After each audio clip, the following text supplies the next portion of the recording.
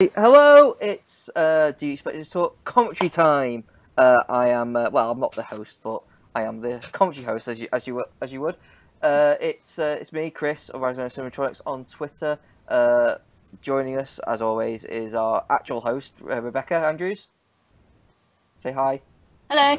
Rebecca, and of Hi. course, son of James, but David Bond is joining. God, someone should tell that guy that fucking raised me. Oh God, I'm so sorry, Dad. Shocking. Positively shocking. Who's James then? Was he like a fucking milkman or something? I'm gonna have words with my mother. You've broken up a family, but we'll be healthier for it in the long run. Who's your mum then? That's what I'd like to know. She didn't have to do a maternity test. And Anyway, hi Dave. and also joining us is our guest for this for our journey into Star Trek. It is Mr. Charlie Brigden. Hello. So the film, I think it was voted, wasn't it? We were way back before we even started doing the Trek films. We voted on which of the Generation cast film we should do, and this one, didn't it, Dave? It did. It only won by like a couple of votes. I really thought First Contact would win this, just because it's the most liked generally. Forget amongst us, I just mean broadly speaking. And yeah, we got a fair few votes. I mean, it was certainly in the several tens of votes. Yeah. And this won by a couple of votes over First Contact. Got about 45% of the vote. I've got to say, I'm kind of glad it did. I think this will make a better commentary for First Contact. This or Nemesis, I think, would probably be a better commentary. If it was my choice, my personal choice, I would probably choose. Well, Insurrection we'd snore through, and the First Contact, I think, is a lot of action.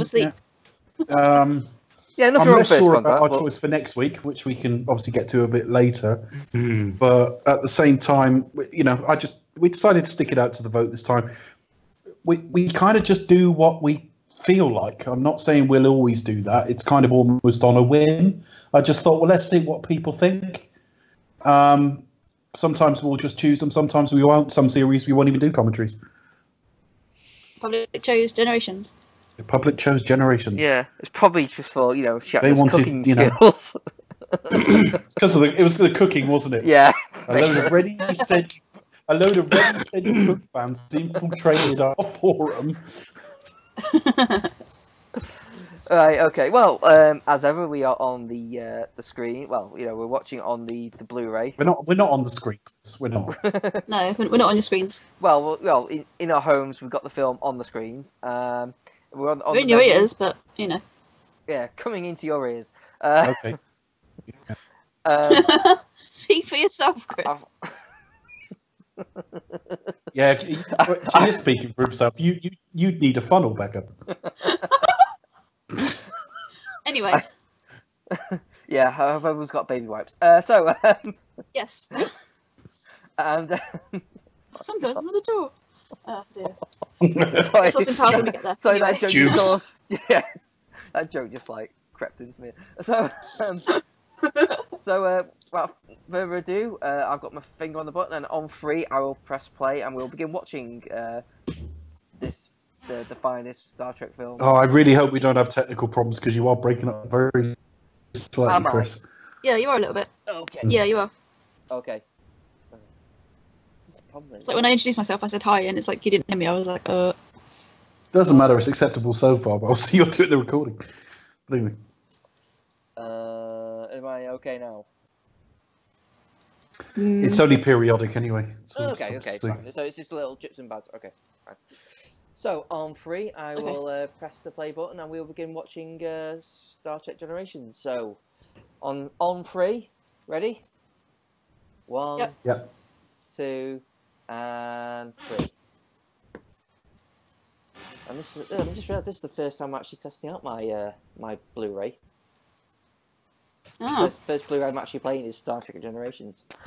Oh wow. Yeah. Same for my new games console, which I'll remain Actually, no, I tell a lie. It was Suicide Squad. Maybe that's one for future consideration.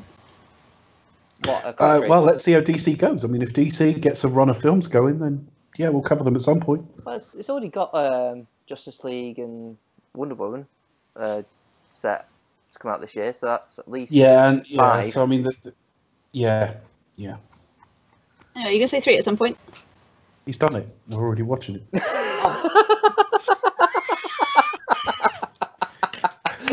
Or did you hear 8, but you want to hear it be 3 again because it was just so great? 3. I'm 55 seconds into it now. Yeah. Yeah, Jonathan Frakes has just come up. Yeah, Yeah. as always. As he is wants to do. It's all good. It's all good. Yeah, I think we said this on the podcast, but I do actually like how they opened it. Yeah, nice The credit. the bottle and the- Obviously, this effect would look a lot better now. But yeah, it's all right. Yeah, no, it's a good evening. It's kind of mysterious. James Doohan's name's just come up. I was reading about him because I know he was. I think it might have been D-Day. It might have been the Normandy landings. He was part of that. He was shot 6 times. Really? 4 of those shots were in his legs. I thought it was 7 actually till I read today, but it was 6 shots. 4 of them in his legs, and there was 1 in his torso. I'll probably get the exact detail wrong, but it did like Blackadder the Third style hit like his cigarette case that was like bought by his mum for him before he went abroad or something. So I take it did then ricochet off the cigarette case and went up his nose and blew his brains out. Right up his nose into his brain. Yeah. And then the other shot shot the middle finger off on his right hand. So he couldn't even tell them to fuck off. And they after they still shot. made him run up those stairs to shoot that sniper.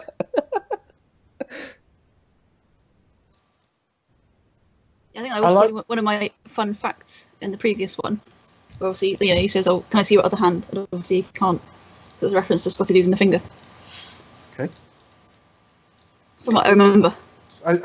We haven't got it on at the moment, but I do remember quite enjoying the score to this at this part. Yeah. Yeah, I do like the score to this film. That's a big wine bottle.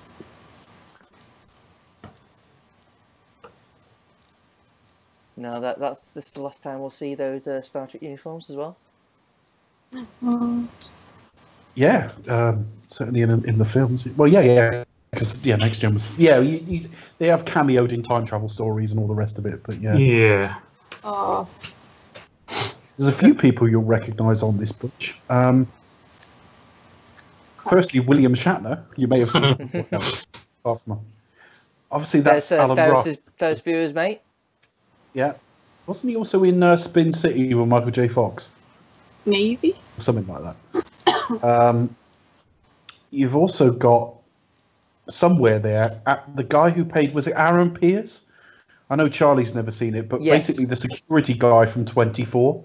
He's in a lot of stuff. He lost his hair fairly quickly. He's still got some hair here, but you'll see like a red-headed guy, and that's him. Wasn't he also on There he is. CSI as well? I've never watched it. I've never watched CSI, so I don't know. He's one of those guys who's in like loads of stuff. He's always playing like military, FBI, authority type guys. Yeah. He's not fat now, so I don't want that to be misunderstood, but he's a little bit bigger built than he was there. And he lost his hair within like 3 or 4 years of this. Yeah. Well, So he does look a little different. Well, he'll be in his 60s now, won't he? So 60s, probably 70s. By now, I'm not quite sure. Maybe by now, I don't know. Also on the bridge there, I think you've got... what's the actress called, Charlie? Terminator 2, Aliens? Yeah, Jeanette Goldstein, who was Vasquez. Yeah, Vasquez. Right and, behind John Connor's head there. Yeah. I didn't John know she was in it. Connor's adoptive, or Yeah, John Connor's stepmom, the what's the word I'm looking for? Foster mother. foster mother. Yeah. One. He's crap in this film. Look at it. He's crap. It's a bit rubbish. He tries.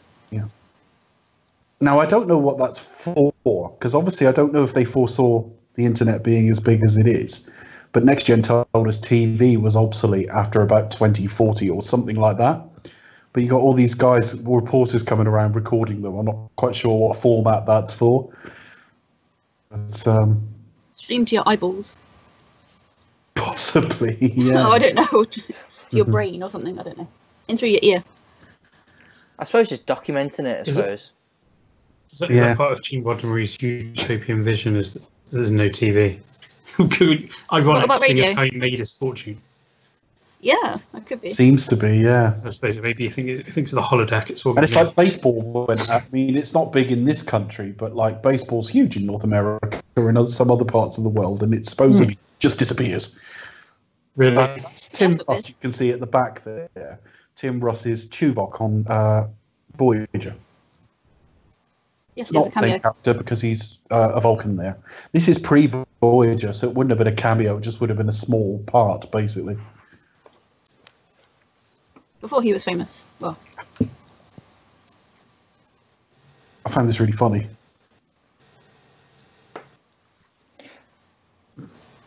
Just realised I haven't got subtitles on. Oh no! You have to know what they're saying off by heart. Yeah. Get to miss Chekhov's Bones impression.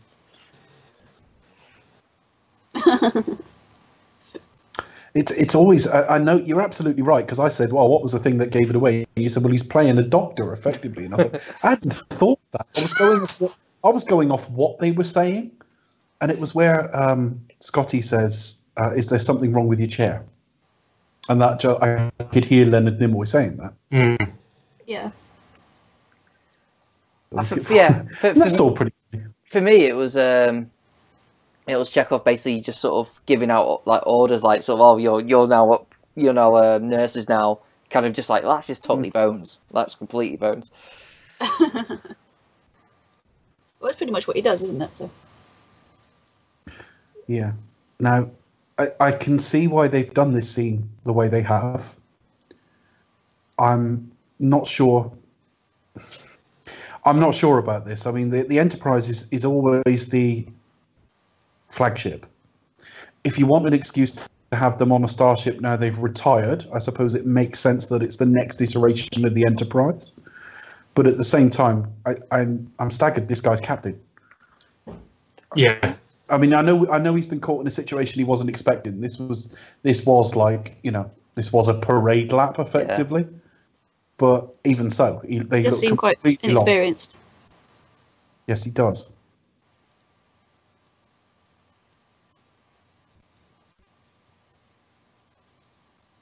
Well, it's just probably one of the things where, like, you just captain it once while we just do this sort of, as you say, parade lap around the stars kind of thing.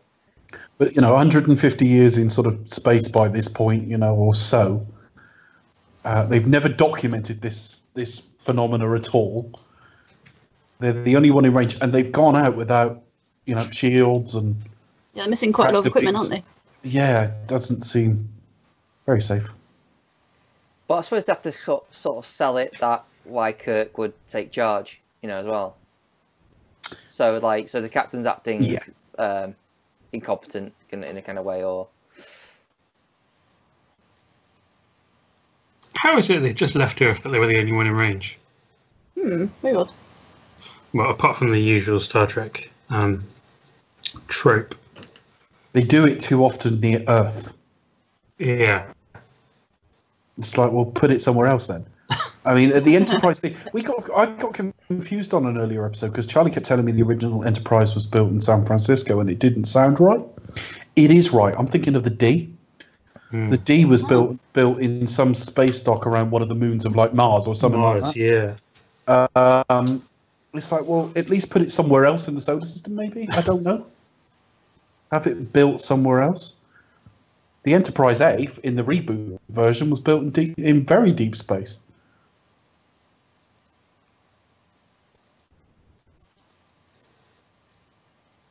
Quantum interference. Doesn't that just fuck everyone's life up? The amount of times quantum interference has fucked up our Skype connections, I'll tell you. I know. That's the curse of us all, really. Quantum interference. And unfortunately, we're the only podcasters in range. What a shame. Yeah. Come on, Cameron, you can do better. Can really see Shatner's girdle in action there, can't you? Who's that random? You can. Who's that random guy just hanging out by the turbo lift?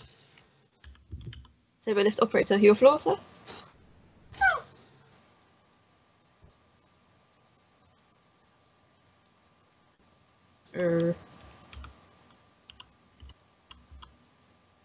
What, you mean that old guy? Just...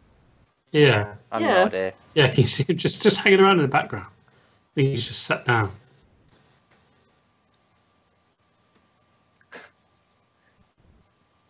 It's almost like he just got lost and thought, oh, okay, might as well just... We'll just keep him in. Shits and giggles. I think some of these early effects is this are the quite impressive, canteen? No? Oh, okay. He's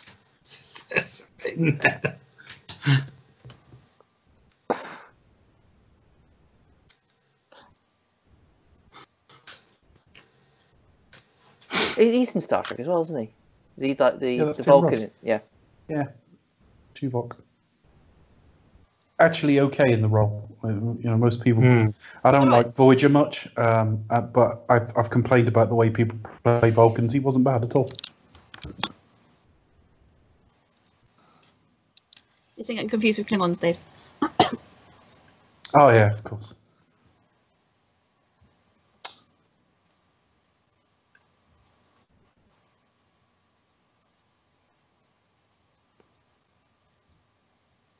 It's like I had to specify that, hey, I got 47 out of 150. Like, just, well, I got 47. 42. But yeah, the rest of them are perfectly happy in the ribbon. They're living in there now. Yeah. Probably doing like a nice omelette. Loving it. Or cosplaying Charles Dickens. Galloping on wild horses. Wild horses couldn't drag them away. No, indeed. I was thinking that. I thought, I don't know. I'll save that for you, Dave. Good job they weren't crazy. No. I can't do this sound effect. You just did. Oh dear. I love these commentaries. We can talk about anything apart from the film. I liked how they had to basically give Whoopi Goldberg an origin story. Well, yeah, that's it. I laughed. It's uncredited. Many of these other films, and then hold on, here's the backstory. Well, she did have one before, because when they introduced the Borg in Q-Hue, which is in this TNG season 2, Yes. that was she kind of told Picard about the Borg, because that one kind of, I guess, was that the first time Dave her backstory came up? Yeah, because she was only introduced in season 2. I think we may have already seen her by that point. But she says about how the Borg had attacked her people and they were scattered across the galaxy. I think it's partly that they're so long-lived, so it explains how you've got a race that can go from between the two different eras without aging too much. But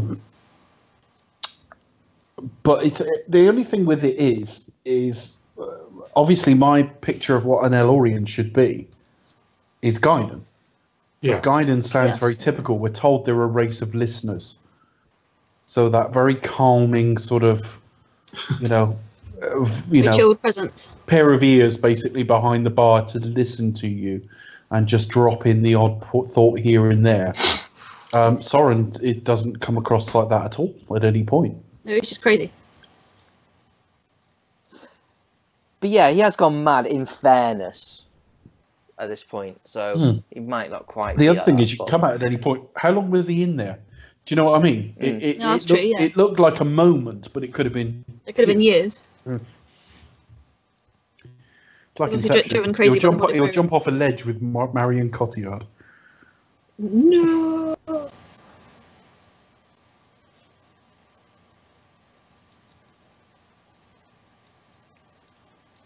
He's heading down to a disco there, by the look of it. Disco. Well, or rather, Shatner's body double. He'll find Bones there, bearded, dancing. Damn it, Jim. I'm a swinger. I'm a swinger, not a doctor. Oh dear.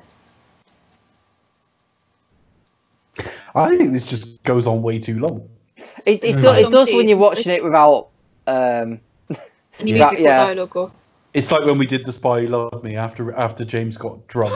He watched him go all the way back to like CN, and he was like walking for what felt like days. It's a bit like that here. We've got no sound or anything, and we're just like, how long's it taking him to get down there? Whereas you've got the other things to occupy your mind. Like just to plug the fridge back in or whatever he's doing.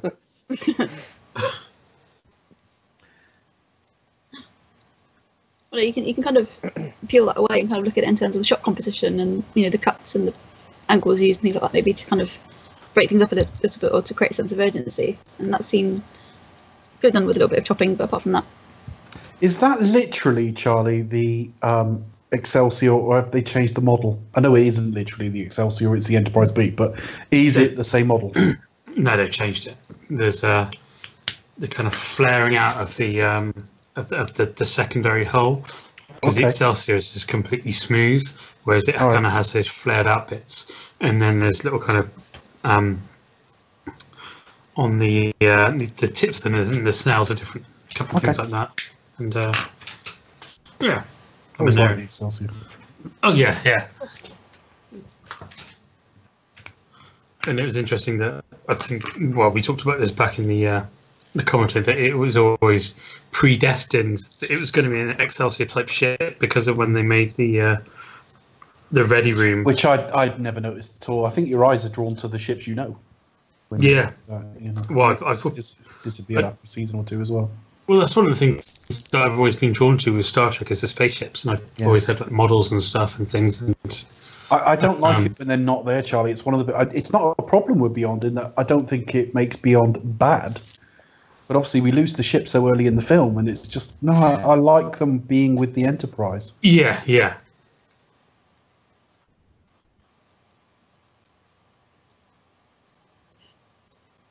So we were privileged to see Kirk sucked off one last time. Yes, I'm aware I cracked that during the review, but I liked it, so I'm doing it again. One of the best. See that sort of slightly grilled effect that was there on the Excelsior. It was, yeah. It was because the designer based it on a Japanese fan. Oh, okay. Wow, that's fascinating.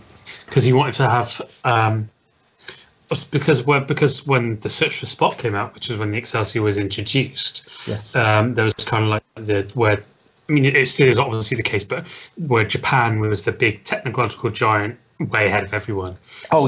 So he wanted the Excelsior to be that kind of huge technological advance compared to the Enterprise. Now, can you see why that doesn't look like a real ship to me? I know it is, but look at the colour scheme there. Yeah. Blue Peter. Yeah, it's a bit of Blue Peter, isn't it? Not Janet Ellis, obviously. It's not that adult. Is it still going? I just don't get what this whole thing is. It's like... It's a promotion party. I don't know who's flying the ship at this point. Everyone else is on board. That's another Wesley cutscene. Wait, I can't remember. Where is he in this scene? I can't remember. I'd be a bit concerned if my boss came to me and said, "I think you've been doing an excellent job. I'd like to promote you. We've got this idea for the ceremony. Make you walk the plank. Are you happy to wear handcuffs?" It would depend on who your boss is. All right. Are you happy to be dressed up like an idiot and for us to make fun of you by the fact that you kind of just don't get most of our jokes? Well, but by this point, he'd already dressed up as one of the merry men and a cowboy, and that's true. There was plenty of humiliation on the holodeck for Worf in previous seasons. So, as I recall, and I'm sure I'll be corrected if I'm wrong, but there was something like 3 holodecks on the Enterprise D anyway, maybe 4, something like that. There's 1,012 people on the ship, so there's a holodeck per every 250 people. Oh. You think you'd only be able to get in there once every 4 months or so? You have to book it in advance. I know, but they can just wander in whenever they feel like, and it isn't like drenched in jism or anything. not like the ones on Deep Space Nine. The Deep Space Nine ones, at least, actually, they're called Hollow Suites. Hollow Suites. Hollow Suites. That sounds. And they are kind of it's hinted that their use. Charlie knows DS9 better than me, but it is hinted that they're a bit more salacious. Yeah. Oh, really? Ooh. Well, it's more the fact that you've got like Quark going, trying to like sell time in the Hollow Suite. You know what I mean? Yeah, and you see Major Kira and Dax going for massages and things. Oh. Yeah. I always wondered about with the holodecks about in terms of the relativity between the actual size, however big the room was, and the actual space they had inside, because it always seems there's a huge disconnect. Yeah, well, it's like a massive room with a tiny little space. I believe the floor effectively moves. Oh, okay.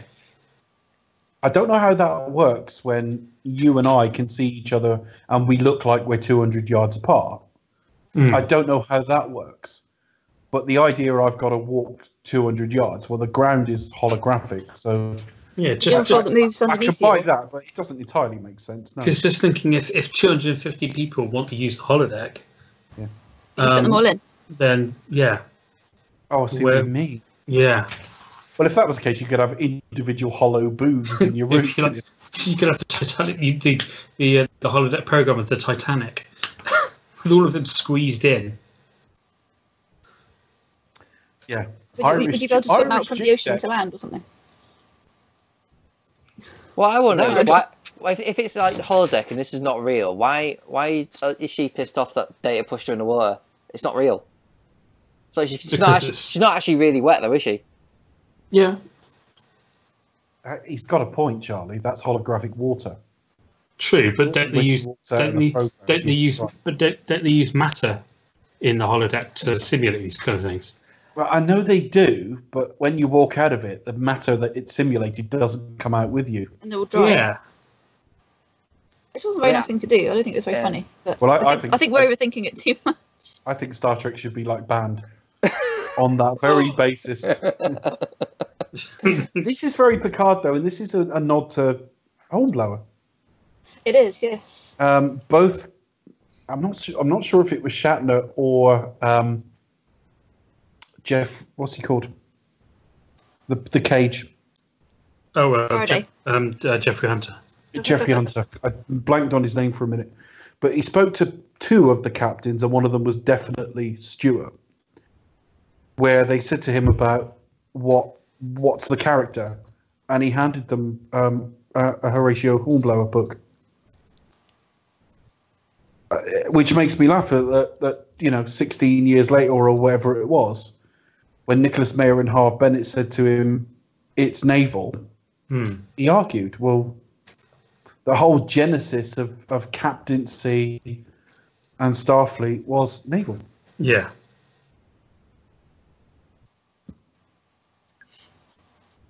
Must be. It does suit Picard, doesn't it, to be like dressed in that? Oh, I think so. Yeah. I mean, I've got I say more of an appreciation. That's not true. I did appreciate him already, but I was always firmly a Picard guy. I'm still a Picard guy, but I missed Shatner when he went. And when I say when he went, I mean after 6, not this film. This is almost like a reprise. When the original crew went, and then we got these films that weren't that great, I did miss him. But yeah, he's definitely, my captain. I think he's really great. He's obviously just had, even his walk, he's just very business-like. He's got, he's just been told, well, we don't know yet officially if you're watching the film, but he's just had bad news from home, basically. So what about Shatner did you miss? Or could you not like put your finger on it? It's just like it's really difficult, isn't it? Yeah. I mean, if you take original series Kirk versus TNG series Picard, it's not even a competition. And I like TOS, I like it a lot. But there was something about when he got to about 50 and started being convinced that he should play the role a bit older. He had a charm and seniority to him I really liked. And I think my favourite scene and your favourite scene is the best. The best. The one where he says, "I don't like to lose." Mm. But it doesn't come off wildly arrogant. And I really hate pop culture's I play into it sometimes because it is hilarious to take the piss out of, James D. Kirk as fucking everything that moves. But that isn't Kirk. It isn't. And No. he's actually, and the idea as well that he was like gung-ho. He's not gung-ho at all. It's all about calculated risk and just optimism and belief. And yeah, so I mean, I did miss him. I missed that crew when they went. I think what doesn't help is these films aren't that great. I mean, if the Next Generation crew had come straight in with something as good as The Wrath of Khan, I'd have been perfectly happy. It suffered from being like TV movie syndrome, really, wasn't it? A little bit. Yeah, I felt a bit. Rick Berman said in one of the things I read that the studio wanted this film for '94, and he said, "Look, why don't we take a break? Because the series finishes with effectively a movie anyway. All good things. In '94, we've got other Star Trek content coming. At this point, both TV and film were owned by the same company. That's not the case now.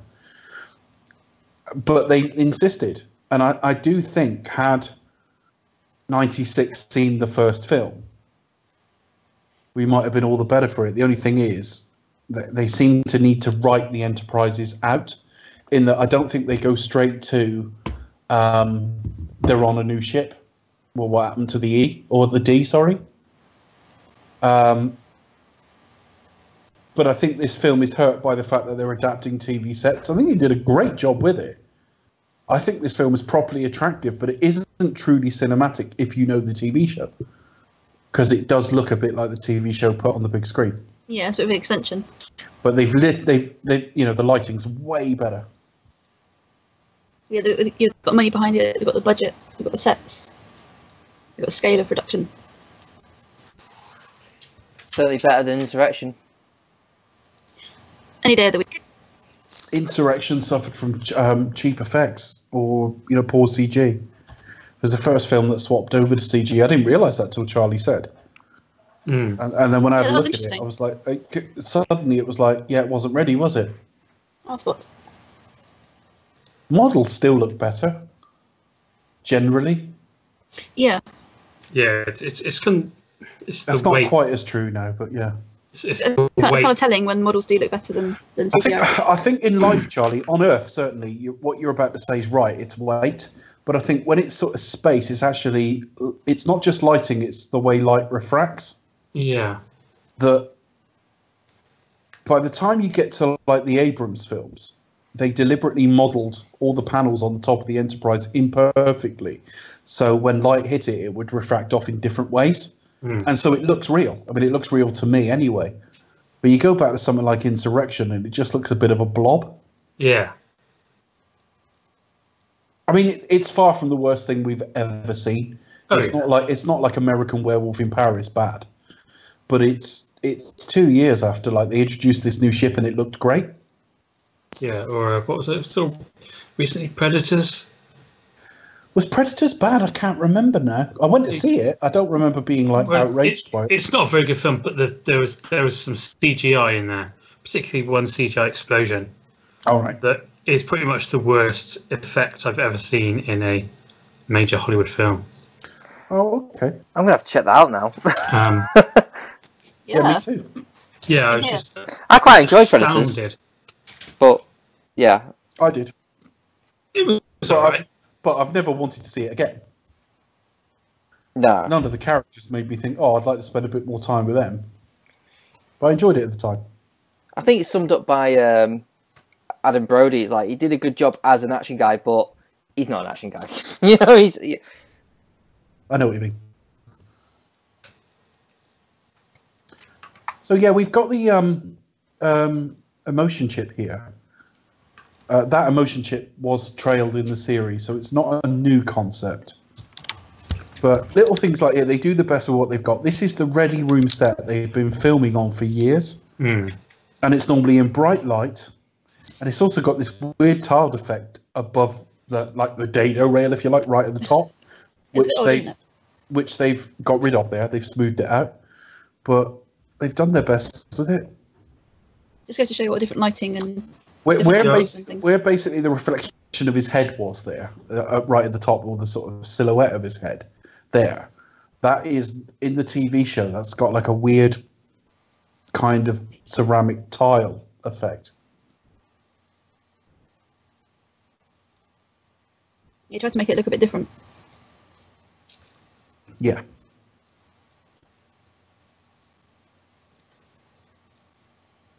So, I don't know. It's kind of, despite the the extra budget and everything, there's only so much you can do, isn't there? I guess. If you're obviously a huge fan of the series, you're going to pick up on these things, and it's just a bit of a thought experiment for a minute, Charlie. Had that been Kirk getting similar news with either Spock there, or you could superimpose Kirk on this crew and it's Riker, would he have told him what had happened? Absolutely. That's what I think. It's just Chris getting me to think about the differences between the two of them. He would have gone, Bones, Spock, come to my quarters, or at least one of them. Yeah, give me the honest. Tell me what's going on. Yeah. And then would have gone from there. Yeah, because yeah, it was, and that was always the difference for me, because of those three characters that Next Generation never really had an equivalent for. Picard needed good people around him. Yeah. But he didn't need any one person. No. The closest actually was Troy. I could even say Beverly. There were situations through the series where he confided in both of them. Or Guinan. But he didn't really. Yeah. Yeah, you could say that. That's interesting. But I think that we talk about just moments where he just needs someone to talk to know, like the best people, like the sort of listeners, or Troy's account, the ship's council anyway, So. Well, Beverly, there's a love tension there, Yeah. and it's quite a mature love tension. It isn't all. I say love tension, not sexual tension, because although I'm sure there's a sexual element to it, It's more romantic tension. it is that he's in love with Beverly. He has been all the way through, and he kind of admits it to her in season 7. But he made the decision before the show. Jack, Beverly's husband, died in the line of duty, and it was something Picard sent him to do. So Picard's always blamed himself. He's always worried Beverly blames him.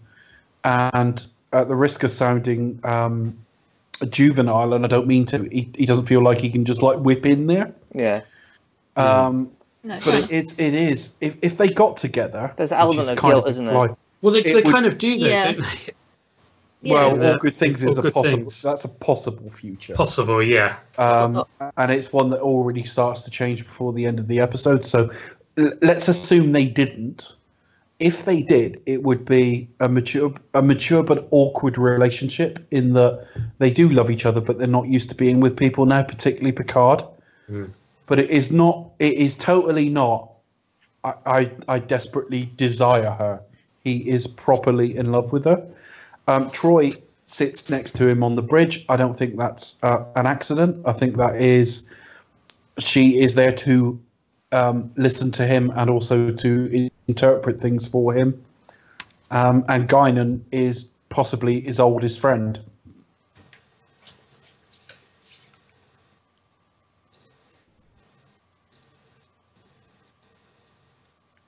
Hey, I know that guy.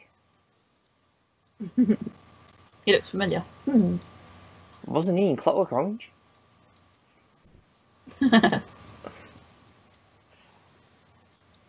What's he up to these days? What is the last thing I Being saw? in shit zombie films. That's probably what he's up to these days. Yeah. Oh yeah, 'Cause he- probably yeah. He did the Donald Pleasance role in the Halloween He was remake. Loomis, yeah. Yeah. He was. That's right. He was all right for what it was. But he keeps popping up in his films, I think. He was in that 30. He's a On the busy horror working movies. actor.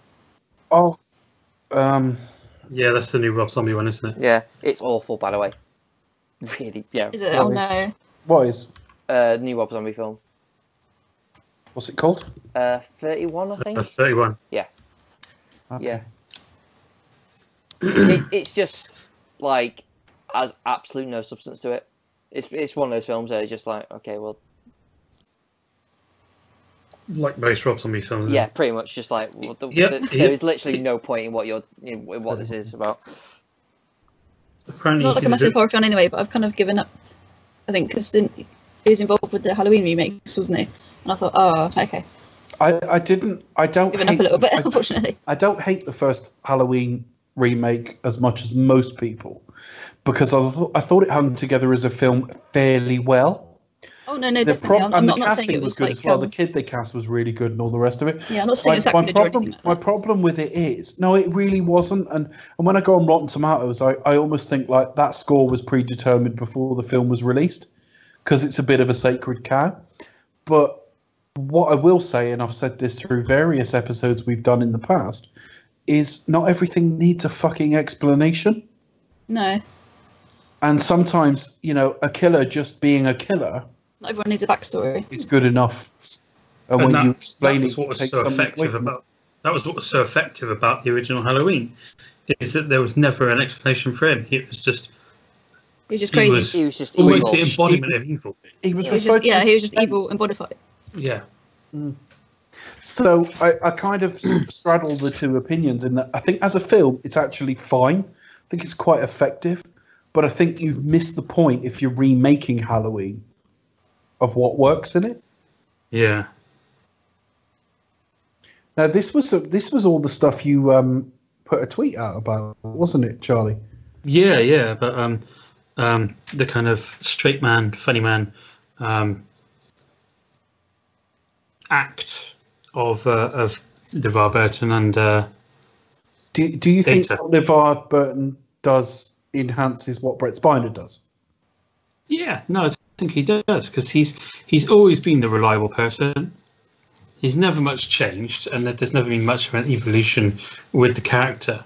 But he's always been that guy that helps along Data in his journey to be more human and what have you. And especially here, where he has to be the grounding element to where Spiner goes mental. With all his jokes and everything, then I think he really helps here. He's got a more kind of like nurturing role, isn't he? Kind of in terms of like, let's say, being the straight man to Data, and also obviously looking after the kids and everything previously. I do feel across the piece, we don't. I almost feel like they never pay the character off of Geordie. In that Geordie's character is very diligent, very professional, very easygoing, very likable, but no success with women, and almost a bit lonely. And I just wish there'd been a little bit more development there, because in the first series he's not chief engineer.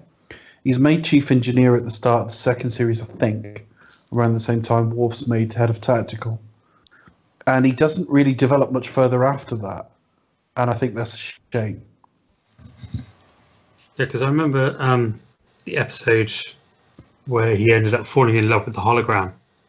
Yes. Leia Brahms. Leia Brahms, yeah. That's a bit of a shame, isn't it? He's like proper, I suppose like the nice guy, as it were. He needs to save the Enterprise from something. Yeah. So he recreates it in the holodeck, the and he ends up working with Leia Brahms, who's the one of the original design team that worked on the Enterprise when it was being built. Mm-hmm. The holodeck has them kind of where it was being built.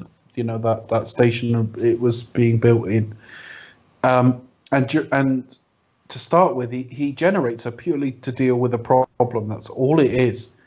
And as he talks to her, and she's really quote unquote robotic, he asks the computer to better simulate her personality based on what's known about her.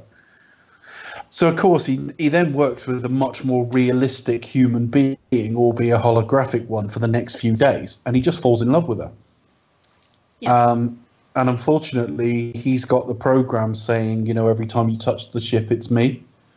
And things like that, which is a bit creepy, even with context. And of course, in a later episode, she comes in and sees that program. Yeah, he's a bit embarrassed because she's married from the start. And then again, in All Good Things, they get married as well. Oh yeah, I forgot about that. Forgot about that one. Sorry, Oh, he's married to. I'm sure I must have remembered that. He's married to Leah Brahms and All Good Things, is he? I'm pretty sure, yeah. Where does that come out? I don't remember that at all. So he I must gets go and the watch that girl when we in finish the this end. podcast. He does. I was going to say. I'm not convinced by that, but maybe. I could To be go and watch it again. misremembering. But But yeah, here we go with the photo album of the future. Keeping it Swap retro, stickers on. Picard. yeah. Exactly Mini like collection. TNG 95 sticker album. I know. Holographic designs around the edges. Bobby Moore, captain of the Excelsior. Bobby Charlton on the Farragut. Gordon Banks in goal. Jumpers for goalpost. Isn't it? Marvellous.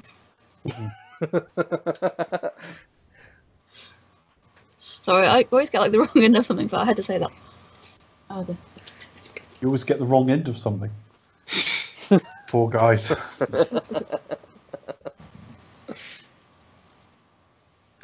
This is about the only scene I think she's any good in through any of the films, and he's brilliant here because most actors can cry on demand, but he actually looks a bit washed out. he Yeah, just looks yeah, emotionally knackered from it all, doesn't he? He's just Yeah. emotionally drained. absolutely. Very reminiscing. That's the Picard maneuver. He's just done it.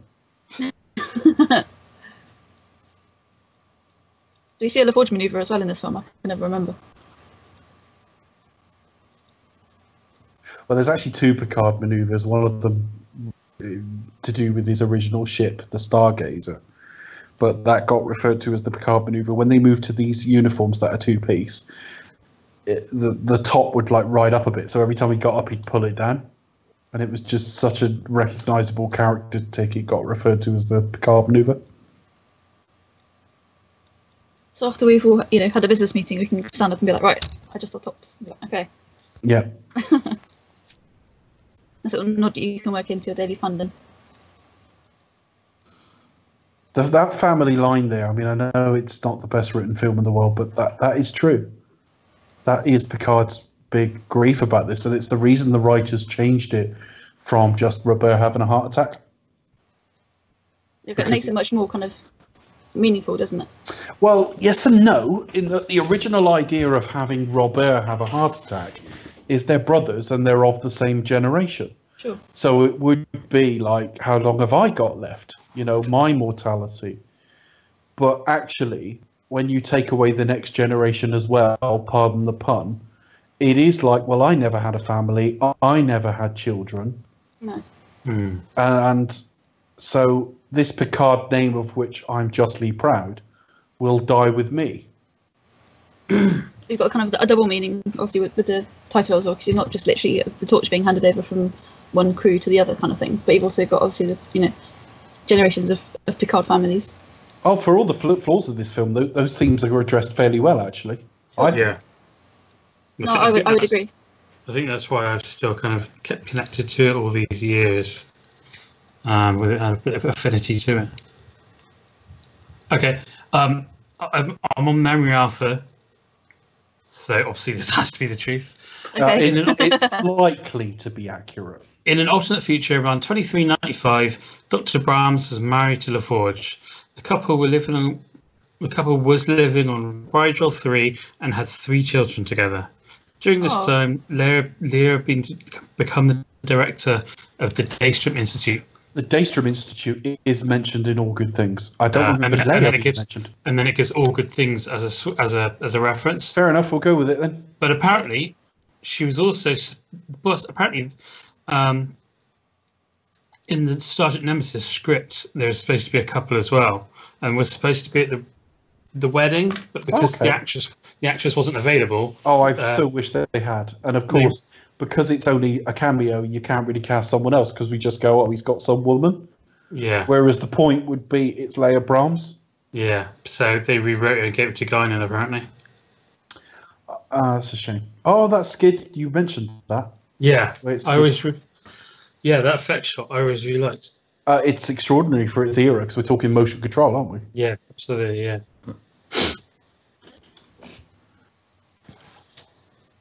I mean, I love this. I mean, Data, he drops it in dialogue here. He's 34 at this point. But he's 34 years that he can remember all of, where we don't necessarily remember being kids, toddlers, etc.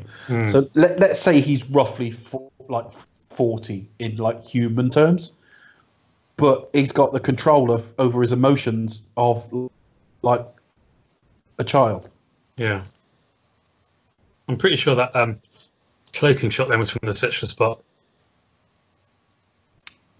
You mentioned that during the Search for Spock. I'm not sure is the honest answer. Or at least in Discovered Country, one of the two. I'm always happy to see Klingons, but I don't know why these two are in it. Is it just the boob window? Did he go for that nose bone, that death punch nose bone through the brain thing on the Klingon? He kind of like backhanded her in the face, like bah. Yeah. So were these popular I villains? mean, I don't know about... Sorry. I was just going to ask, are these... I'd assume that... Sorry. No, I was just saying, are these... Oh, I think it's a bit of delay. Are these popular villains in Next Gen? Not really. No. But I think the reason I can probably think of is because they did have they've got a vendetta against Picard because of his involvement when they tried to take over the Klingon High Council. So just a way to tie it up. This is where I always have difficulty, because I just think this is why I'm quite defensive of the Abrams / Justin Lin film, in that whatever you think of the films, Star Trek had to stop talking to itself all the fucking time. Oh yeah. This is the first big film, Next Generation crew film. So they don't just want people who've watched the TV show, you would think. And yet, to feel anything for Picard, we've got to remember his past, one assumes. But also, it's leaning on, like, this storyline. Now, you could just say they've got previous, just like Kirk and Khan had previous. Yeah. But what effectively happened, without going into the episode, because I can't fully remember, but the gist is a family line that wasn't entitled to like leadership of the council tried to take it. In trying to take it, Worf's family was dishonoured,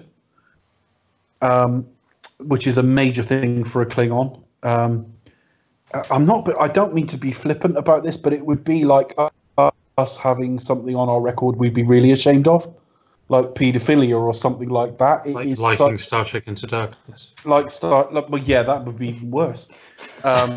But yeah, I can't imagine that happening.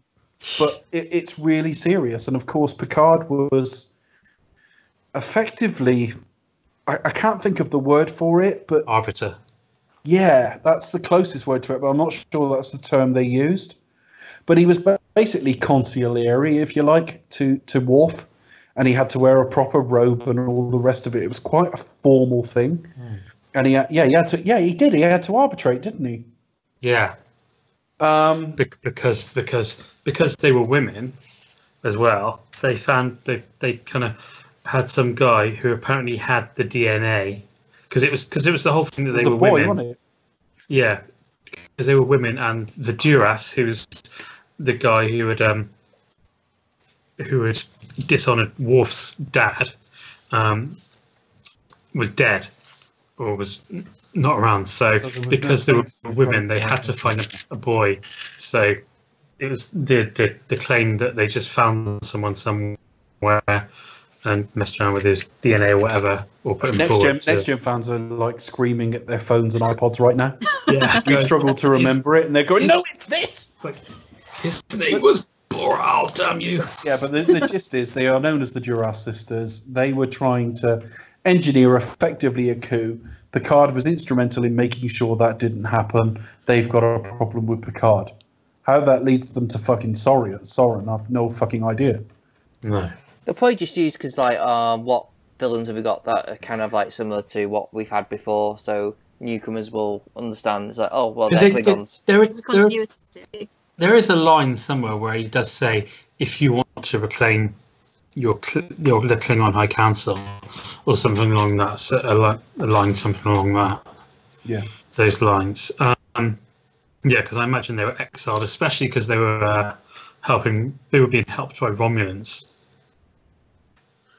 with Tasha's daughter. Oh yeah. Sealer, good episodes. Yeah, that was redemption. Those 2 episodes. I'm gonna miss doing Trek with you guys. Sorry? I'm gonna miss doing Trek with you guys.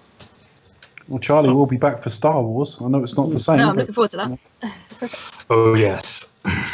Oh yeah. Are you as big a Star Wars fan? Me? Yeah, I Oh, yeah, think. bigger.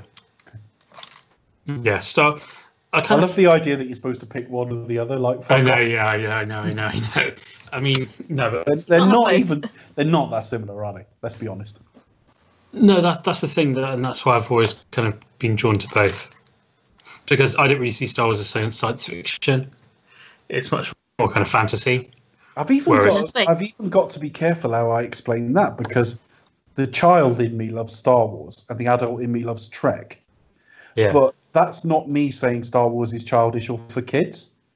I just think that like Star Wars gets me on a slightly more emotional level, Oh yeah, absolutely. and Star Trek makes me think Cerebral, and yeah. makes me. And it isn't just that it's cerebral; it is a lot of the time. But when I just lounge around daydreaming, I'll think about Trek and think about.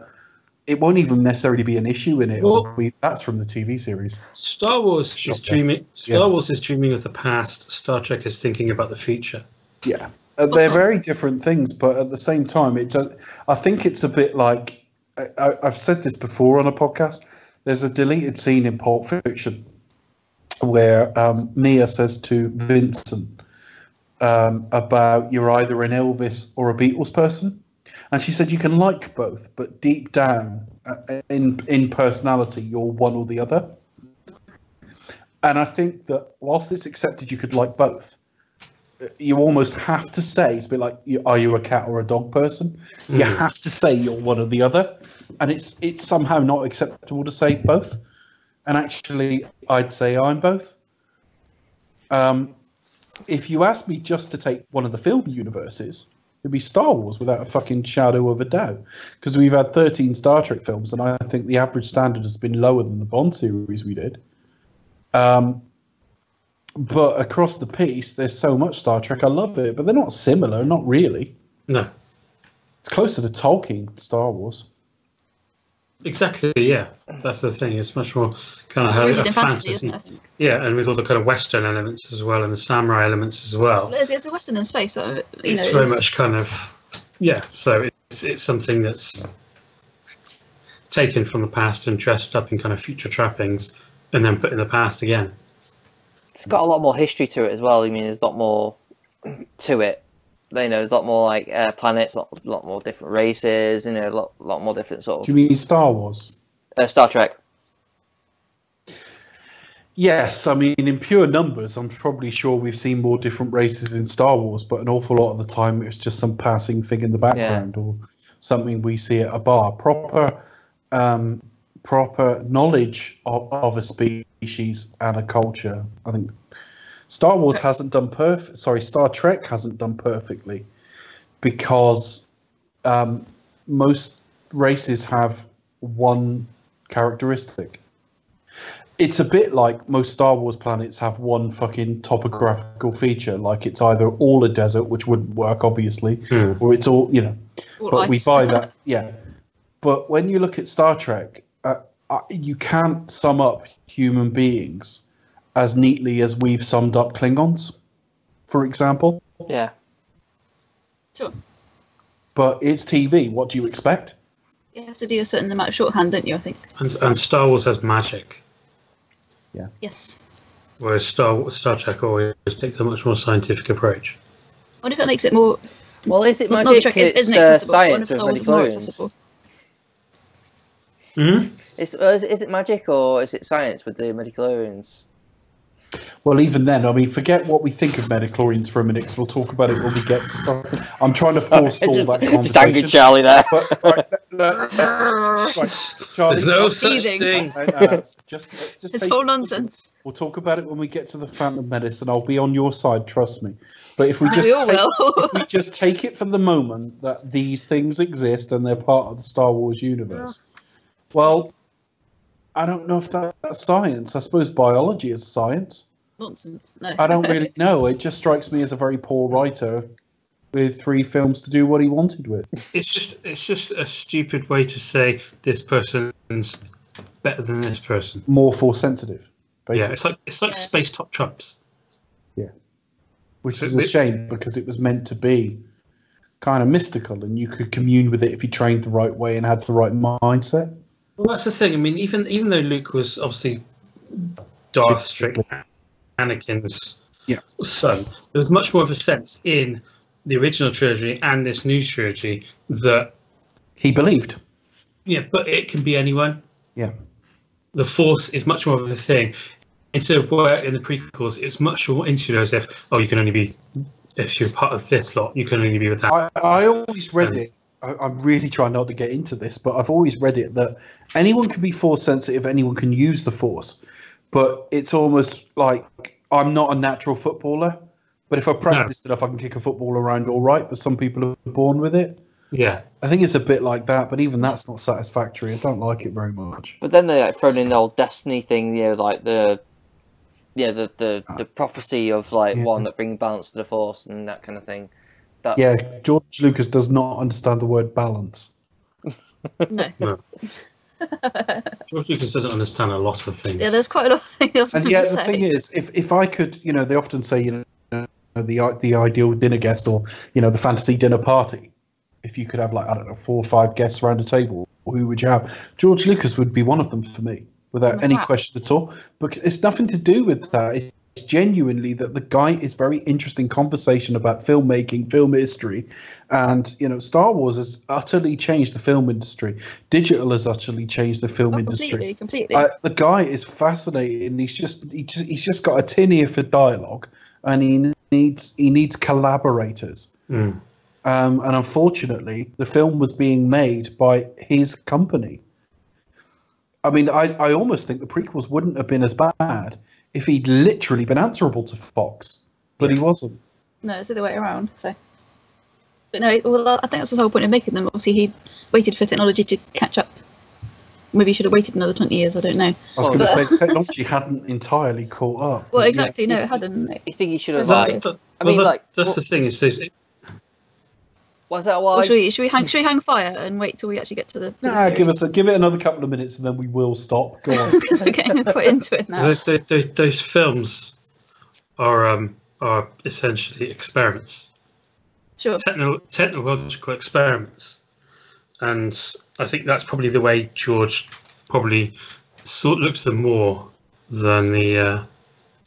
And that's one of the reasons he keeps re-editing Star Wars, that he thinks of all films as like prototypes.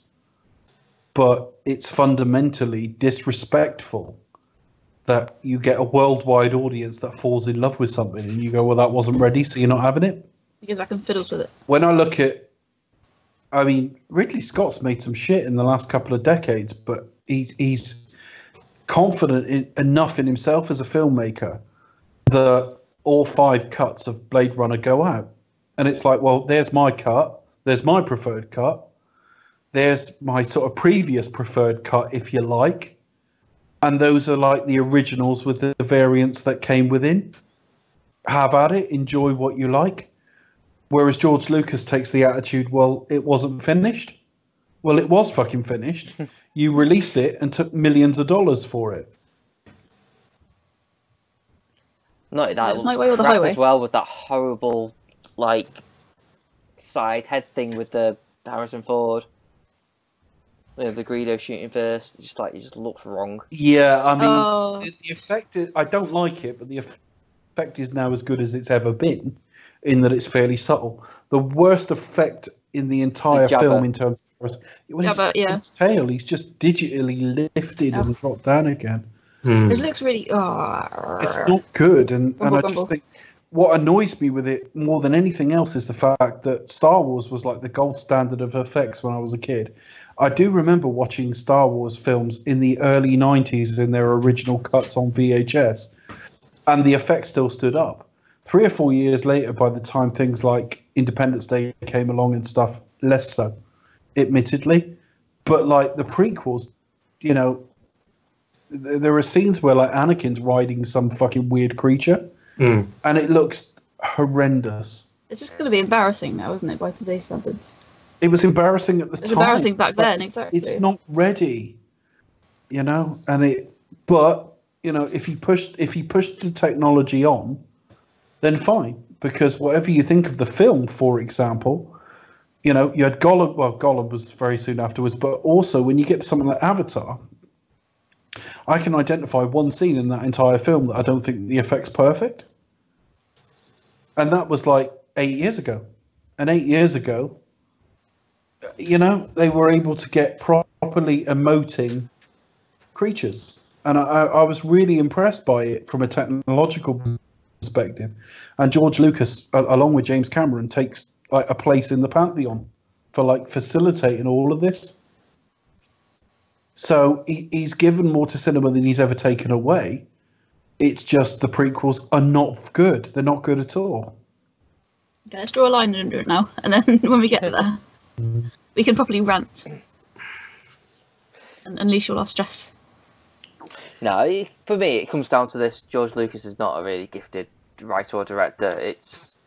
He should have just like hired other people to just write. He's an ideas guy. Yeah, he should have just hired other directors for start. Like, and say, well, that's fine. I'm still producing.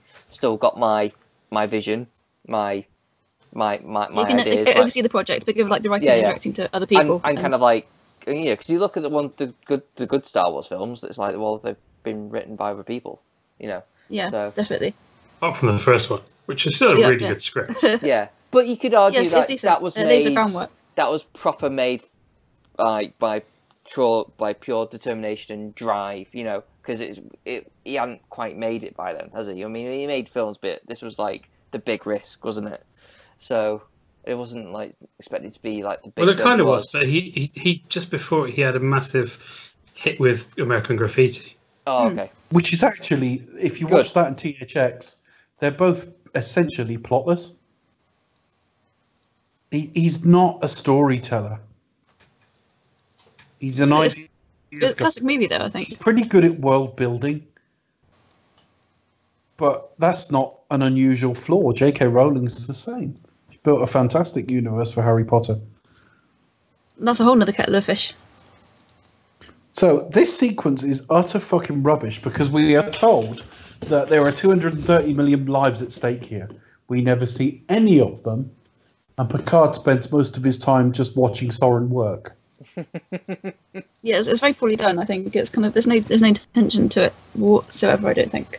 Don't get me wrong. You know, you seem to be balmy throughout the whole of this film, but there's no real tension to it. As I say, you don't see them. There's no sense of what's at stake here.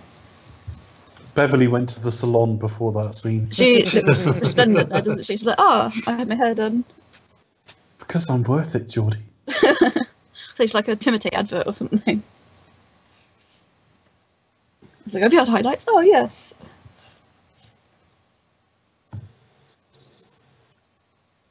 Obviously, that drop in the ocean did it good.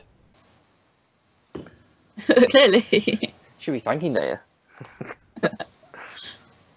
Well, that's you know. Helps your skin.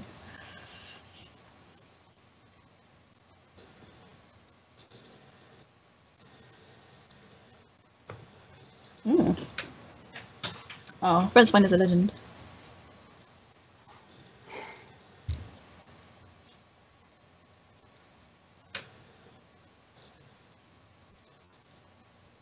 Get on with it.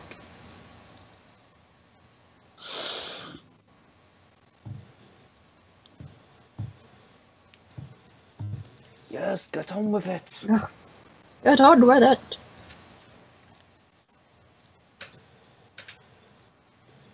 Now, this thing is going to fly to the sun in 11 seconds. Set your watches. Unless the planet is the size of a fucking pea. I don't know what this is about at all. It ain't gonna happen.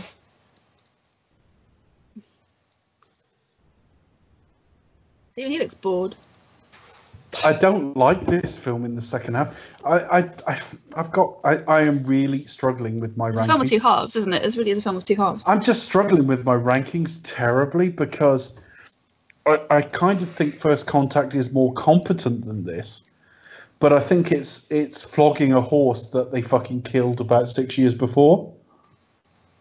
That the Borg had already been defanged and all the rest of it. It's more cinematic than this, but now and you've got Malcolm McDowell here, and there are positives to this. But I just look really at good it and think, cast. I mean, the whole ribbon idea is fucking mental. It doesn't work. The whole Nexus thing is stupid.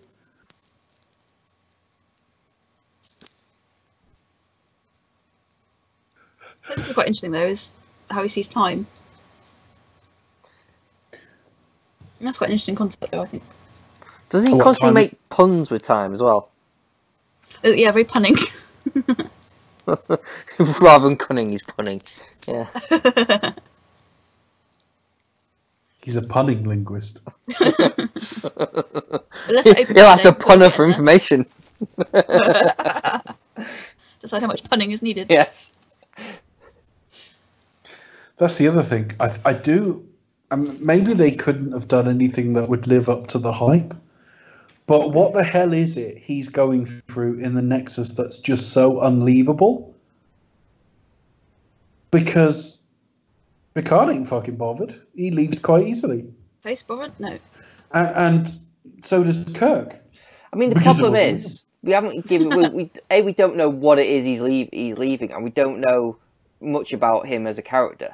Like, we know who he is and where he's from. We know, like, obviously. Well, if you go to the reboot, wife's... you know Nero lost wife and children. Yeah. So if he went into something like the Nexus and his wife and kids were there and alive and he could spend his life with them again, yeah, and in fact it would be a timeless life, that's fine. We know nothing about this guy. Malcolm McDowell's great, but if you took him out and put a less talented actor in his place, we'd be even more scathing.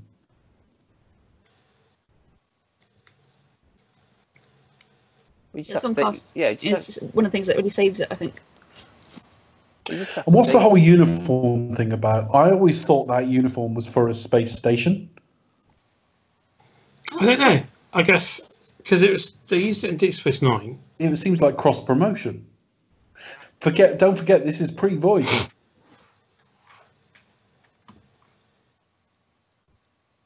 Maybe that's why. Maybe they knew that because they would have been making Voyager by this time, wouldn't they? Yeah, I would have thought so. So yeah. maybe they thought they wanted to make it all feel like part of the same universe. Yeah, and then they changed it in the next one. Yeah, well, Voyager couldn't change; they were in the different quadrant. Oh yeah, yeah.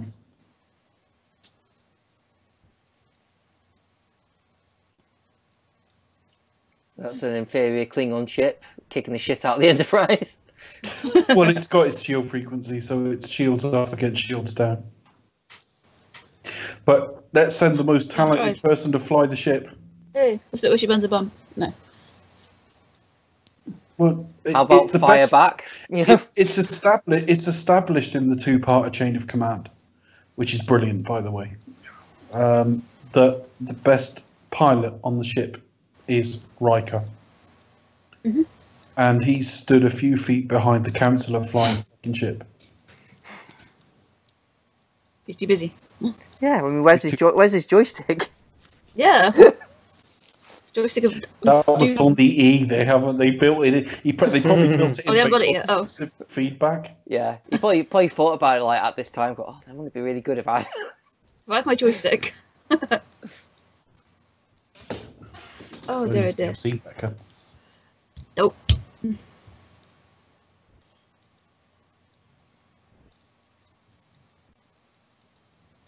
Oh.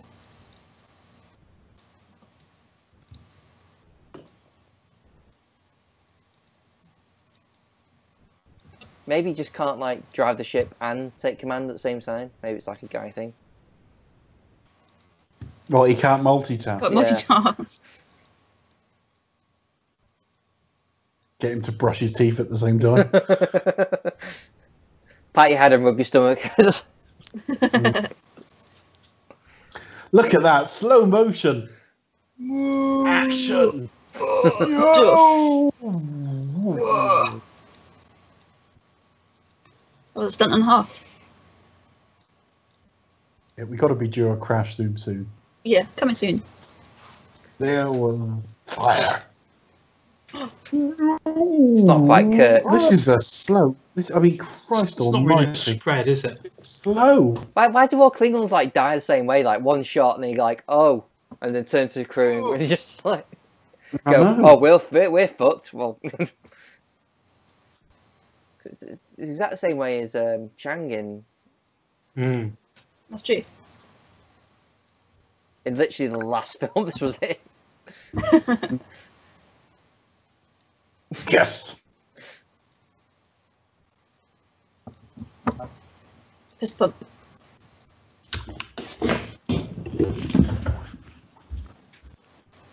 Meanwhile, So meanwhile, Meanwhile, just old dicking man about, tries to get trying an to, like- arch. yeah, old man. Old man has discussion with another old man. I know I might just try and throw rocks at him. That might work.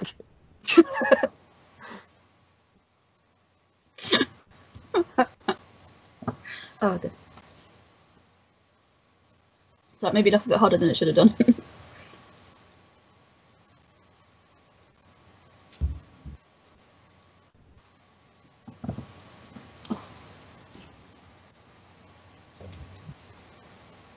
Excuse my noises, listeners. I've spilled a little bit of juice everywhere. I'm trying to clear it up. It's Note not to self, that good, Becca. when doing commentary, drink water and not juice. What? And then you So, spill yeah, water everywhere. So it's easier to clean up and it's not sticky. Okay. I won't ask her what juice it was. What? Orange. What juice do you think of? I don't That's know. amazing. I don't know what I was going to ask.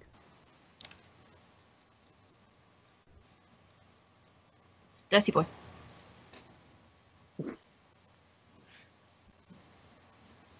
Anyway, throwing rocks isn't going to help, is it? Well, he's just found out I can sneak in here.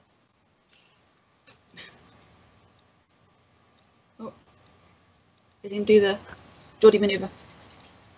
Well, yeah. So what's the Geordie manoeuvre? Masturbating lonely. Is it when he, Crying through his he rolls laser. under the door? It's like Indiana Jones. Oh, here we go. Is he do it now? He's going to do it. Ooh, there it is. Yeah, that's the one. Like Indiana Jones style, rolling underneath. Nice pose at the end, like.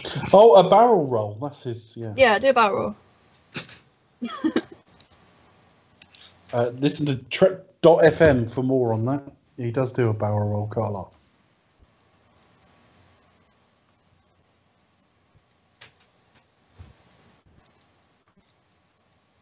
What's Riker's signature move? Sticking his leg up right by the helm. And the joystick. Now that's just one film, but he spent most of the series intimidating Helmsman with his crotch.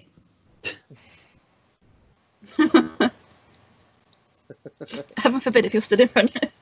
Don't look behind you. There it is. No, he gets a bit more to do in this one, doesn't he? Besides, yeah, despite doing barrel rolls, looking after the kids. Well, this is the first films. Oh, fuck off! Good No! Teddy. I didn't find this film moving until some kid I'd never fucking seen before. Did Got you, some did you want to toy see Geordie I've go never seen back before. just for the Teddy, and then come back and then? Ah, be alright if it was an old. Visual shorthand, isn't it? It's kind of Type it makes you wince, but It's bollocks. visual shorthand.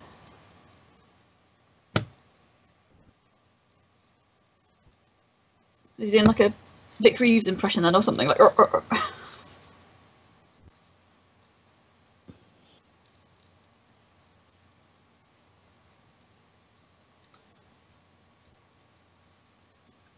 A Vic Reeves impression? Do you mean like?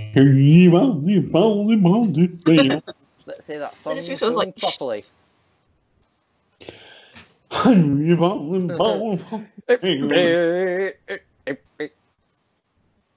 the style of a club singer. Anyway, yeah, that one.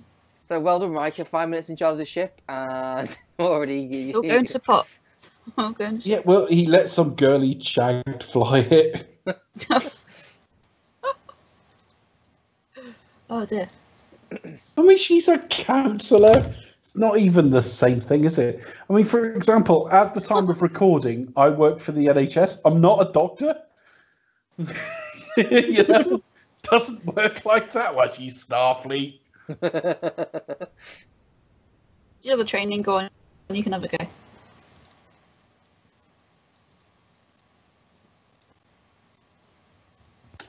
Helm controls are offline. You don't say. They just the only one glued to his seat. Shit. He's probably used that boss stick they used on the Tribble in the darkness. The plastic. When he gets up later, he's just got his arse cheek showing. Look at this. Action! Excuse me. An old man crawling through a hole. We'll have him crawl awkwardly through. Something you could have easily stepped over. How could you miss from there? He was clearly not trying to hit him, actually, because it was too far away. Bedtime.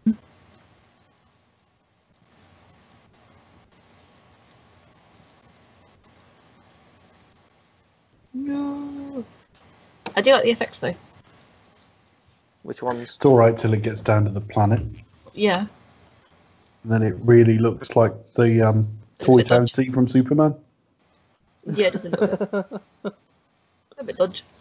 Things I always prefer. Join us in 3 weeks. I do always prefer like practical effects, over CGI. I rather see poor practical effects over poor CGI. Anyway. Oh, if one of them had to be shit, then yes, absolutely. But yeah, this doesn't look that amazing. And the other thing is, like, Windows break and stuff. Crunch. Well, it's like in the JJ ones where they can just shoot out the windows. Yeah. Just shoot out the screen. So yeah, how's that transparent aluminum doing for you? That they have there in the future. Crunch. Frankly, that should have killed them.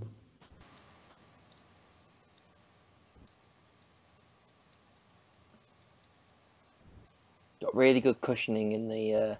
Yeah, nobody's going to put that fire out.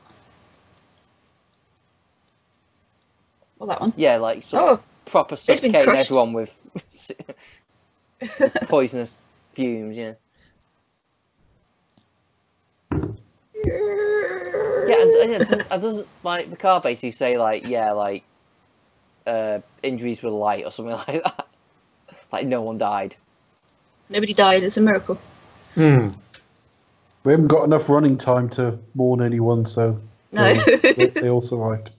We all wasted it on Picard crawling through a hole.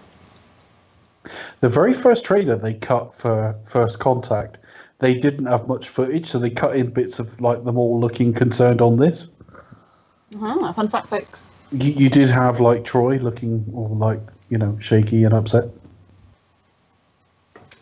There's a lot of kind of alternate takes to scenes as well from First Contact. Yes, there were. There was where he says they've assimilated over half of the ship. It's from a different angle. Yeah, and the line must be drawn here is completely different reading. He says it calmer, doesn't he? He says it the line must be drawn here. I'm pretty sure Generations they did the same, and it had clips from like what was the episode with Cause and Effect, or with Kelsey Grammer. Oh, that's a great episode. Yeah, and things like that. We're all just hoping Spot's all right. Yeah, I'm more concerned with Spot at this point. I must admit, when I watch this, every time I watch this film, I always forget about Spot. In fact, I didn't even know Spot was even a thing till he showed up. So, I was like, it's kind of okay.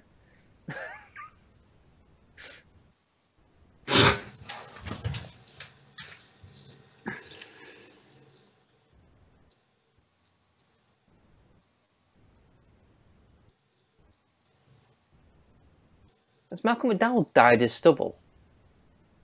Probably. Well, I don't know. I mean, it could be just fair, but... Well, I just looked him up. He's only 73 now, so he must have only been like 50, 51 here.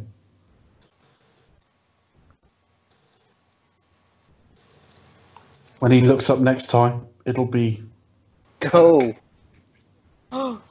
It'll be the Shat. Trying to make a difference. It was fun.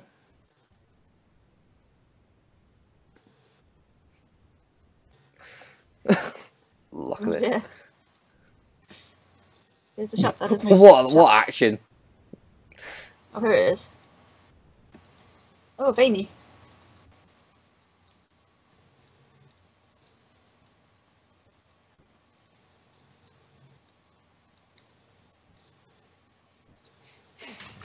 Right, it's going to go up and reach for it now. It's got to catch it. Oh.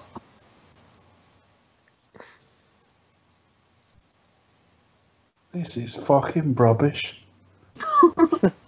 But yeah, by the way, something's literally on the sky. Yeah, I mean, just basically, that's got to be about as high as the average fucking helicopter. And they don't instantly fucking freeze to death. Do you know what I mean? It's like, oh, it's just got a bit dark. It's all right. What do you need the sun for? What is this now orbiting? What's giving it its gravity? I guess I didn't think about it too much. Probably the Nexus doing all that now. Ooh, that's quite an epic scene. Yeah, I've always liked this shot. Looks a bit naff when it does And that, he's though. going in to do God knows. Yeah. That was a bit naff. But we know Picard's going to have a cup of tea and be surrounded by kids. Or in cosplaying Dickens. But not his brother. No. But not his brother. Yeah, we didn't like his brother that much. Fucking. Oh.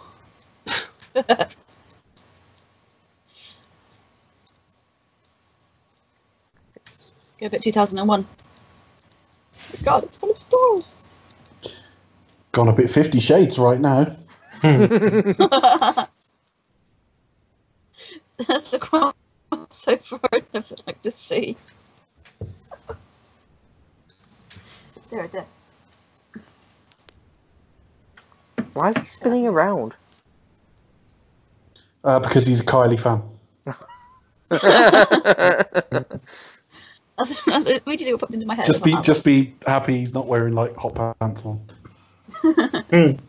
These kids are annoying little pricks, aren't they? I'd be terrified if I absolutely shut up. Yeah, I'm like, what the run up to you all enthusiastic. You don't know who they are. Very God, creepy. your first thought would be, "Oh dear, I missed all the like fun, like getting her pregnant with these. All the Just busy. responsibility, none of the fun." Come over.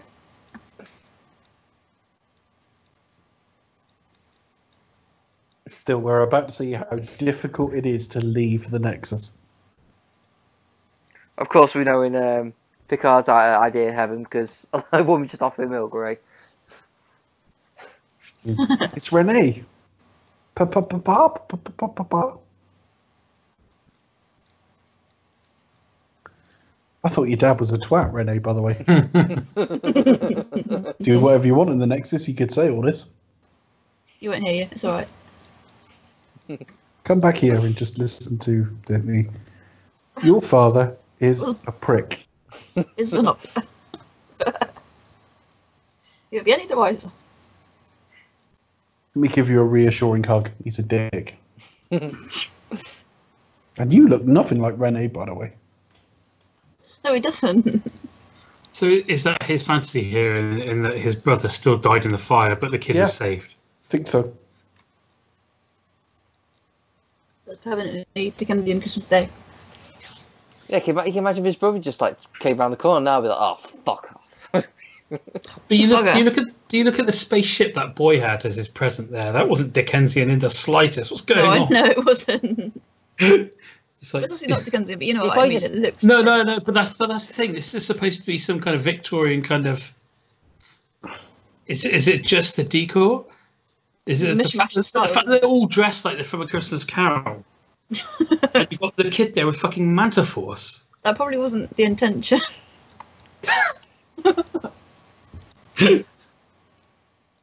Oh dear. Oh, that's Maybe the it thing. was, I don't That's the know. thing that snaps him out of it. He sees something. It's in the Christmas normal. decoration. Basically, if that family hadn't put up a tree, we'd all be fucked now. There's And then Picard finds with his other hair. fantasy Yeah. in his other room. What's that? Sorry. There's a big Then painting. finds his other fantasy, which is Guinan in a boudoir. Well, he'd already met her in a, candle-laden room before. He's pretty much in a snow globe. That's what his fantasy is. Why would it be telling him this? This is not good. He's still in his uniform as well. Yeah. Just think, like, surely they would. Oh, Guinan, quick, let me go get the wife.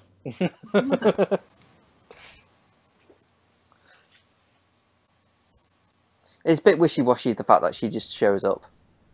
How would she know to? And yeah, shit is the word you're looking for.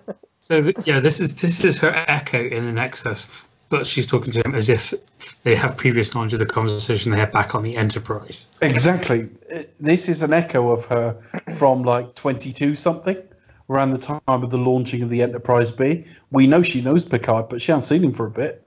In fact, he's not born in her time yet. Well, no. She has met him before. That's explained in the series, but there's no way she would know any of this. I guess it's all from. It's almost like Picard talking to himself, though, because if this is an echo of Guinan, then it's literally just like what Picard knows, reiterating what. Say that again. It's basically what he knows being told in the voice of Guinan for what he knows. So it's like a familiar body that I recognise. If that makes sense. What you mean? It's like when we dream about something, Yeah. It's not actually them, it's us. Yeah. Okay. She's telling him things he doesn't know, though. Okay. Well, that's. And I crap. mean, like, no, I'm there already and stuff like that. Yeah. He doesn't fully understand the rules of the Nexus, and she tells them to. Oh, and by the way, Kirk's here. Yeah. Yeah. And here's how you just go up to it.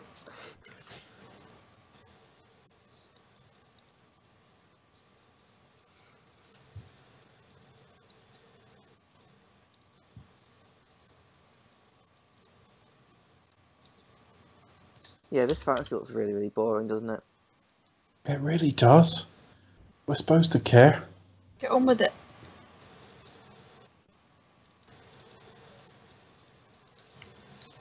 I'm surprised the writers are men. Because basically what they're writing there is male fantasies. And I doubt that was it, to be honest. Where's all the cars and the chicks? Yeah, I'm not even saying they'd be salacious. I'm just Yeah, I know what you mean.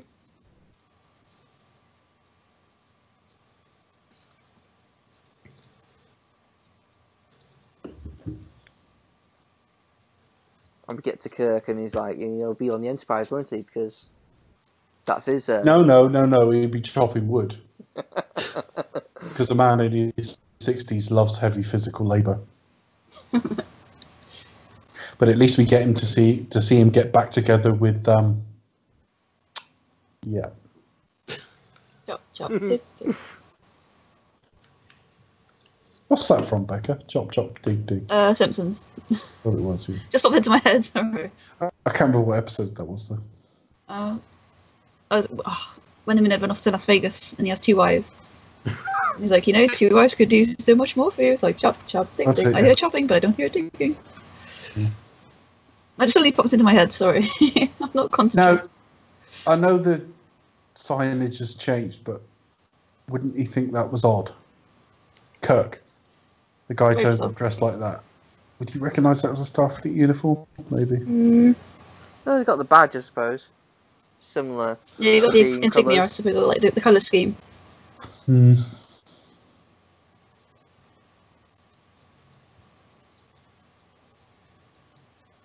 But I suppose he's not in the right frame of mind anyway, because he's like, He's just got there 78 years. Yeah.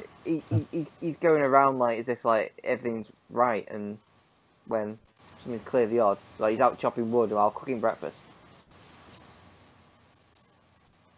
Walks into another room, walks into a stable. You know, it's just...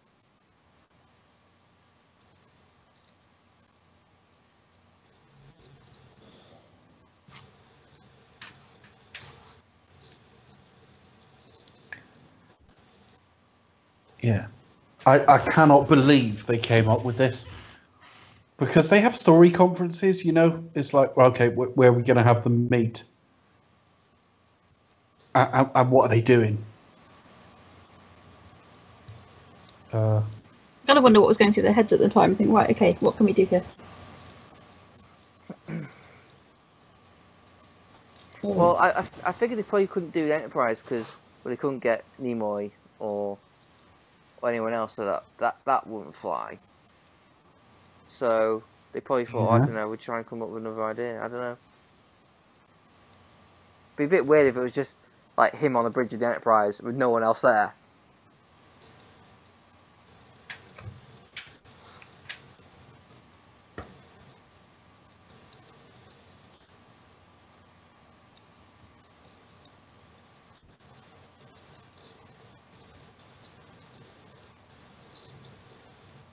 Shatner's acting his guts out here, isn't he?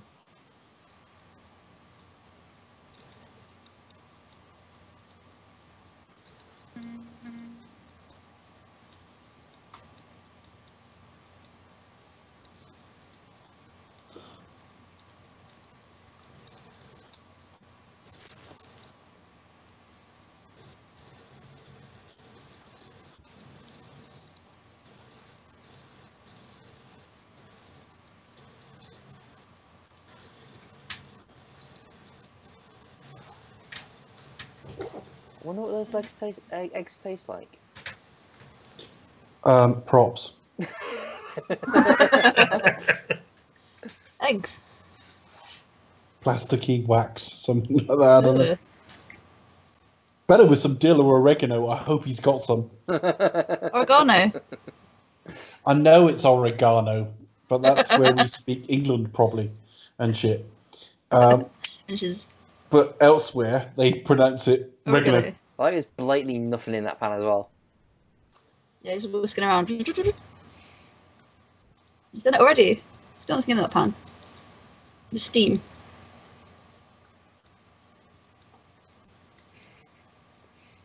I think that's my favourite bit where he's like, oh, something missing, the toast pops up and he just points at it. There it is. Yeah, Very gripping dialogue. Pass the dill, please. this is brilliant. I know. Some people wrote down and discussed this. Right, I've written this line. Tell me what you think. That's Pass the gold. deal. Oh, yes, brilliant. Are you sure you don't want him to have, like, mixed herbs? No, it's not right for this meal. I'm It's gotta be committing to dill. the reality of the story. And there's your toast. Oh dear. Oh, they should be double teaming Edith Keeler.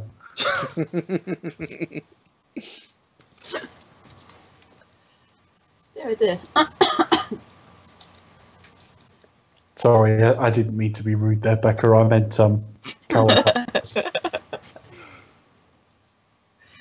Oh. I realised I sounded lewd. Carol Marcus, I meant. They should be double teaming Carol. Equally hilarious.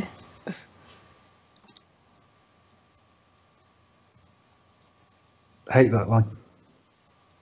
Oh, what, the Galaxy Ozmo? Yeah, it's just, yeah, you know, he goes really patronising and Picard goes really fucking pompous.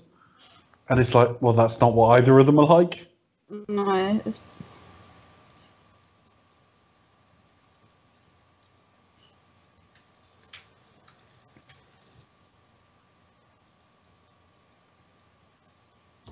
Does it annoy you that they actually wrote dialogue for that character to say, or the fact that someone like Shatner would go, well, that's not really my character though, or my character wouldn't say it like that, or you know what I mean? Well, I think of the two of them, this is just my opinion. I'd be really interested to hear Charlie's, but I think all bets are off on Kirk's character because he's retired. We've not seen him retired before. So the idea that he might just go, oh, fuck it, I don't know. The whole Antonia thing is bizarre, but I think we can judge Picard is much in the same position as we saw him during the series. So yeah, whereas Kirk is, he's retired, he's off. And we can look at Picard and go, that's not Picard. Easier than we can look at Kirk and say that's not Kirk because Kirk's circumstances are different. yeah. And Shatner's payday. Yeah. Yeah, he probably thinks, oh, fuck it, I'll just read whatever they tell me to read. Yeah.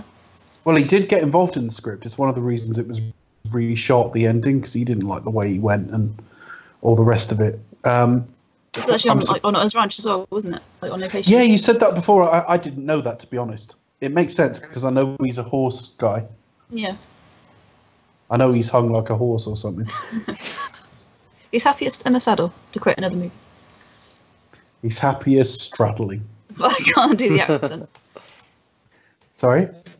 I can't do the Christopher Walken impression. He's not Christopher Walken. Oh, you're happiest in the saddle. Yeah. That's the one, that's the one. You were View to a Kill. I was like, I thought you were saying like Shatner talked like Walken. No.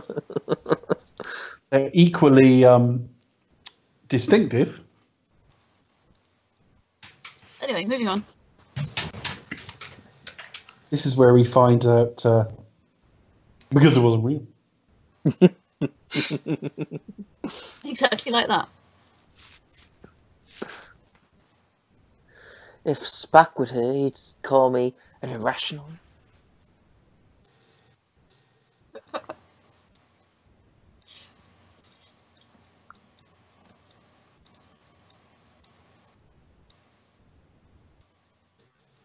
Just like Black Beauty with the epic horse stunts.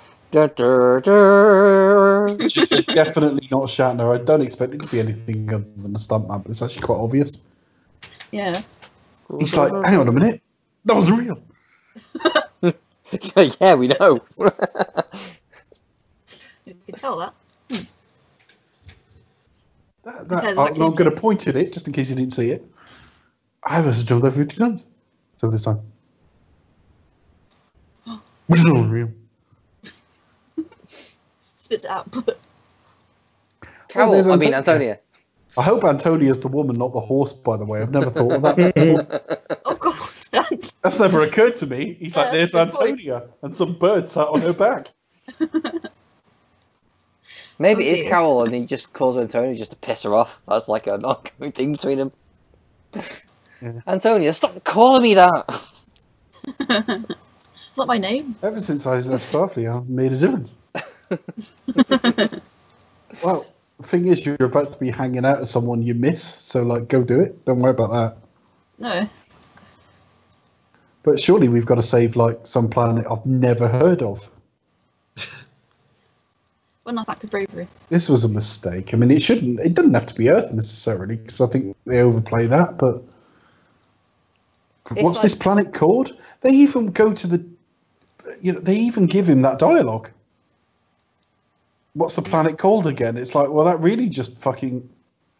That just shows it all up, really, doesn't it? It just shows that, like, he doesn't know, and why would he care?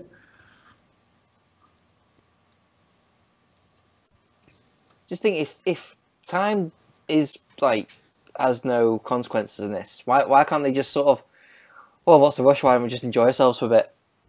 Can we just go back to that? I mean, right, as she's up at the top of the cliff, you want to do her, clearly. You've got a family you'd like to raise, and a cup of Earl Grey on, waiting for being you. made. It's Christmas tomorrow. Let's just do this. It's for a literally bit. Christmas every All day. that, and then go back to the time when well, there's a multitude of things really. You could go back to the time when he's about to launch his probe and they just shoot it down because they know he's on the planet. I'm imagining it a bit like the end of Death Proof, Or, that they will beam in eventually to like the Enterprise D in 10 forward, where like Soren's at the bar. They'll both kick the shit out of him, and then they'll leap up and high five each other with like freeze frame, just like the end of Death Proof, and that'll be it. And then you stamp on his face. Credits.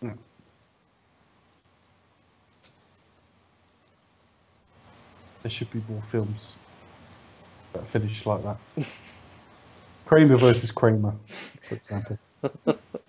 Yeah.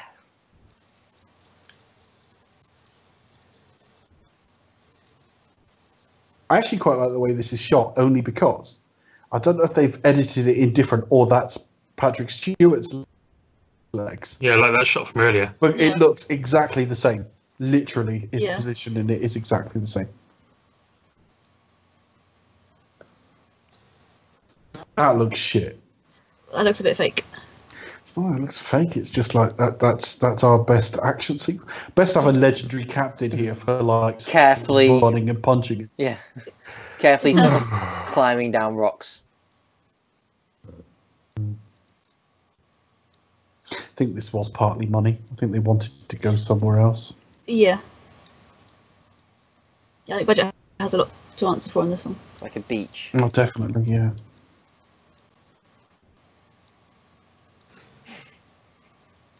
I mean, it's shot very nice, but the way the action looks like, it looks like it's just got like a camcorder and like use members of your family just to dick around in a It bit. does have that, yeah, it has that kind of really basic look to it, doesn't it?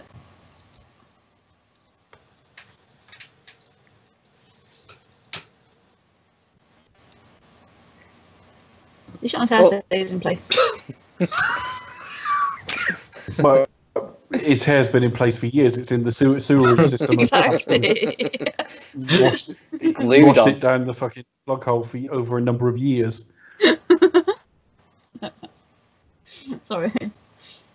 I just cannot believe they thought this was a good idea. We've got to have Picard and Kirk meet. What we should do is have them cooking, and they're having a fist fight with another middle-aged man.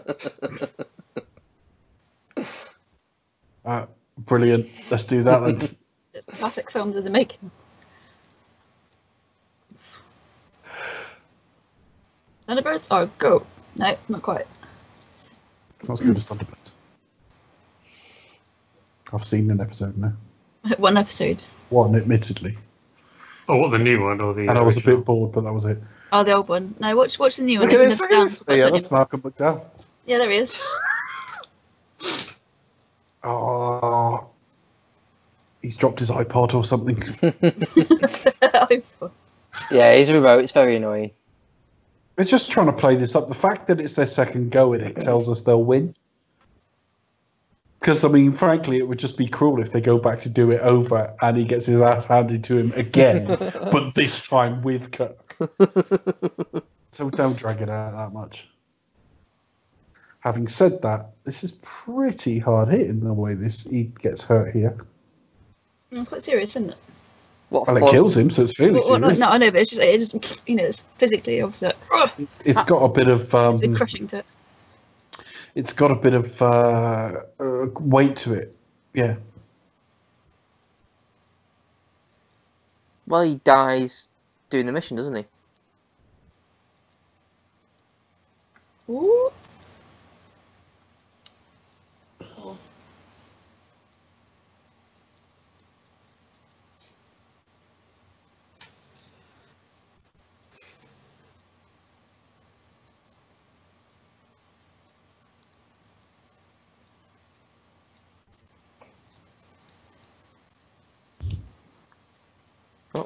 Running out of time. We're running out. Thanks for that. Let's make the situation clearer. Yes. Could easily go. Okay, shit. Shall we just go back to the Nexus and then come back again? Or is it-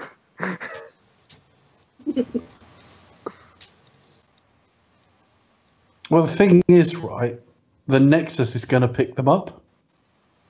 So just go back into it and get sent Yeah. round again. I mean, the worst case scenario here is they end up back. They leave him alone and end up back in the Nexus, which is just no fucking big deal at all. it's like the ending in Doctor Strange, isn't it? Spoiler alert, but Yeah, careful. I haven't seen that yet. okay, I know, well, I won't and say I any can't more remember, then. to be fair. Oh, different bit of it was breaking that time. Fair enough.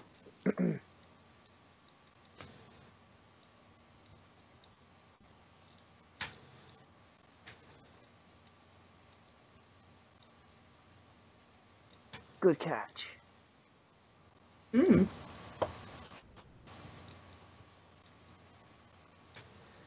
Quick, play the Bee Gees. Yeah. He hits the button and it's night fever, night fever. You know what? It's but it's like out of range. Shit. That there.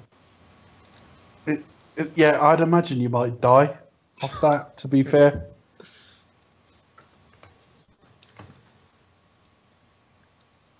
I always get confused about like the where everything is in this scene.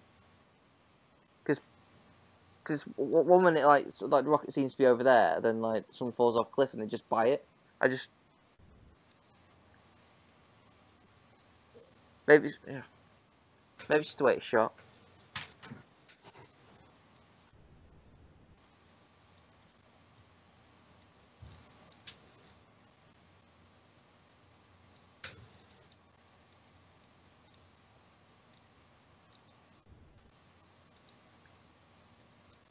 Uh-oh. Whoops.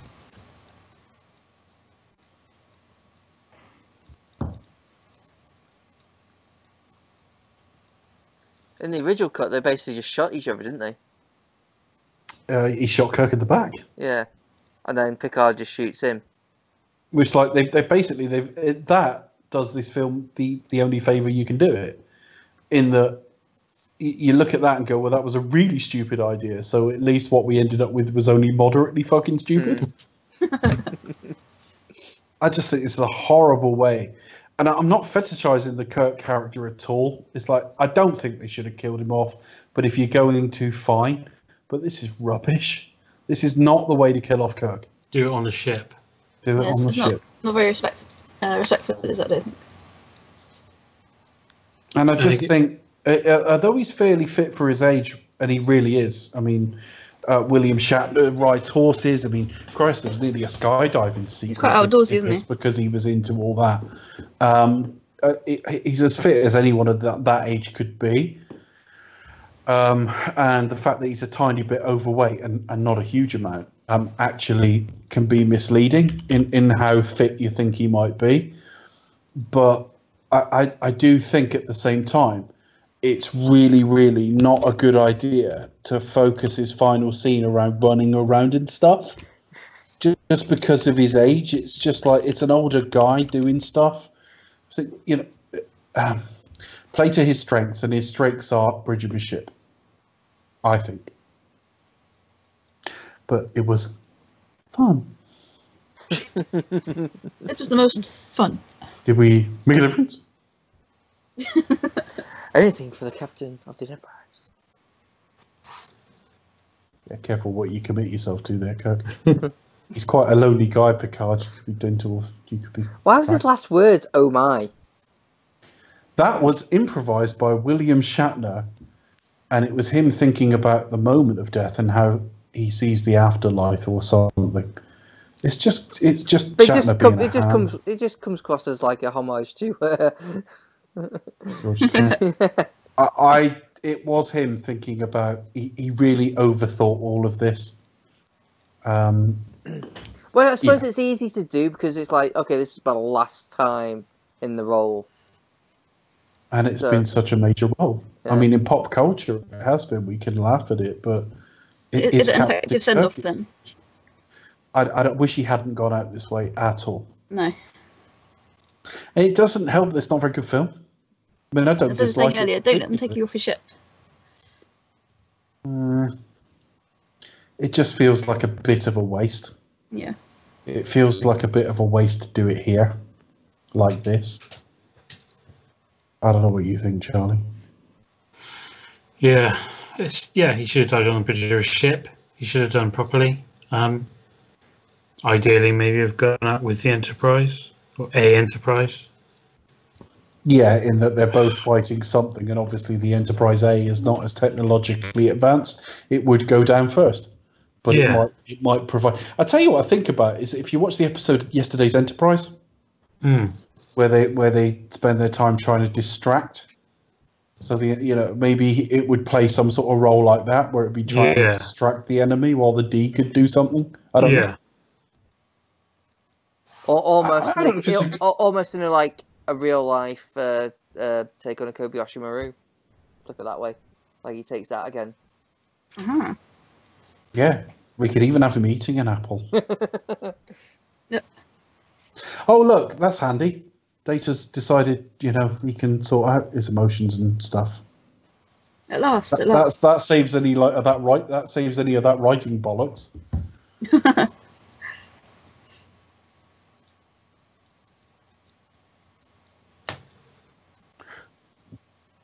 Listeners, I don't want to upset you, but let's be honest. In reality, this cat would have been fucking flattened. But he survives. Spot miraculously survives. He's got 9 lives, hasn't he? So. I just want to know what happened to Keiko's tarantula. Oh. Who's got a tarantula? Keiko and O'Brien.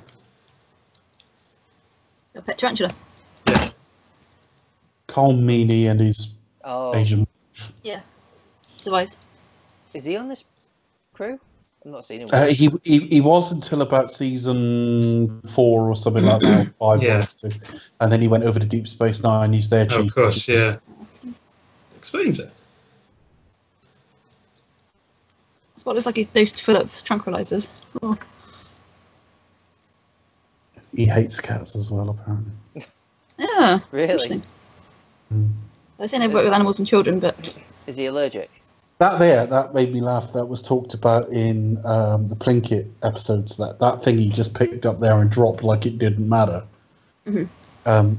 The episode, you see the episode where he gets it, and he was really so chuffed with it and stuff, and it was a really important artifact. and he doesn't care. I know he's like, just drop Sod it. it. I need my sticker album. Yeah. Panini sticker album. Nice. He swaps ears. Good job. It's still in immaculate condition as well, isn't it? Yeah, Yeah, luckily.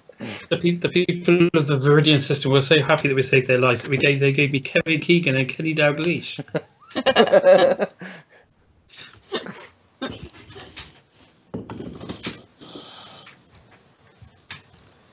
Didn't Kenny Dalglish replace Kevin Keegan? I think there's a flaw in there. Yeah, what a cock. I know, asshole. This is. I always thought Riker chose that outfit to sort of hide his belly a bit. Yeah. In the films, he's obviously like a bit of a slob. Yeah. I think it's the poor lighting angle, I think. He did gain a lot of weight through the series. He's far from obese or anything. It's just, it was noticeable. But how old was he, though? I mean... Oh, yeah, he's like... 52 he was born, so at this point he would have been 42. And there you go, that's the end of this film. At last. We did mention it occasionally while we were talking, didn't we? Yeah. Between, like, Star Wars and... Yeah. And Star Wars. I still like it more than First Contact. I'm on the fence. When we come to the Star Wars movies, are we going to be discussing how crappy this film was? No, I think the Star Wars films demand stronger emotions than this film. Oh yeah. This film's not terrible, and it's average. I think I will probably rate it. That's the Next Generation film. Full stop. None of them are that great. They do suffer from being like extensions of the TV series, which is no. None of them are horrific. Even Nemesis, which is poor, and it is poor, it's watchable enough, I suppose. I will be interested to see what everyone's favourite generation's film is. Yeah. We'll get to it in just 2 weeks' time. Look forward to it. So, yeah. Well, thank you for joining us for that vaguely discussion talking about a film. Yeah. I hope you feel we went into the depth you wanted. Well, I think we talked enough about it in the review, didn't we? Anyway, so. Yeah, that does defeat the object of doing commentaries if that's your argument. We meant to talk about it. We talked about it then, didn't we? But what, like the Spy You Love Me commentary? What did we add to that we didn't add in the review. We didn't know already. That you wanted to have sex with me and grab on my beard, apparently. Yeah, well, To be fair, that's Becca. I have to shed a few. We had not decided at the point of the review, to be fair. Sorry about that. Actually, I think we said about grabbing onto your beard. We didn't specify what we were doing. Maybe I just implied in Where's your, the we your tone. in this? That's probably you. Yeah, your mind immediately ran to sex with us, Charlie. It's a bit of a concern, really, if I'm honest. But it just seems to be a bit of a running theme. I mean, I hope you mature a bit before you join us for Star Wars. Let's be honest. Maybe it was just the Roger Moore influence. Roger Moore had quite the influence on me. I was quite surprised I wasn't being shagged everywhere I went right after watching those 7 films. It is like watching safe for work porn. Watching Roger Moore films, because like everywhere he goes, it's like raised eyebrows and he gets laid. The only difference with porn is we don't see graphic detail.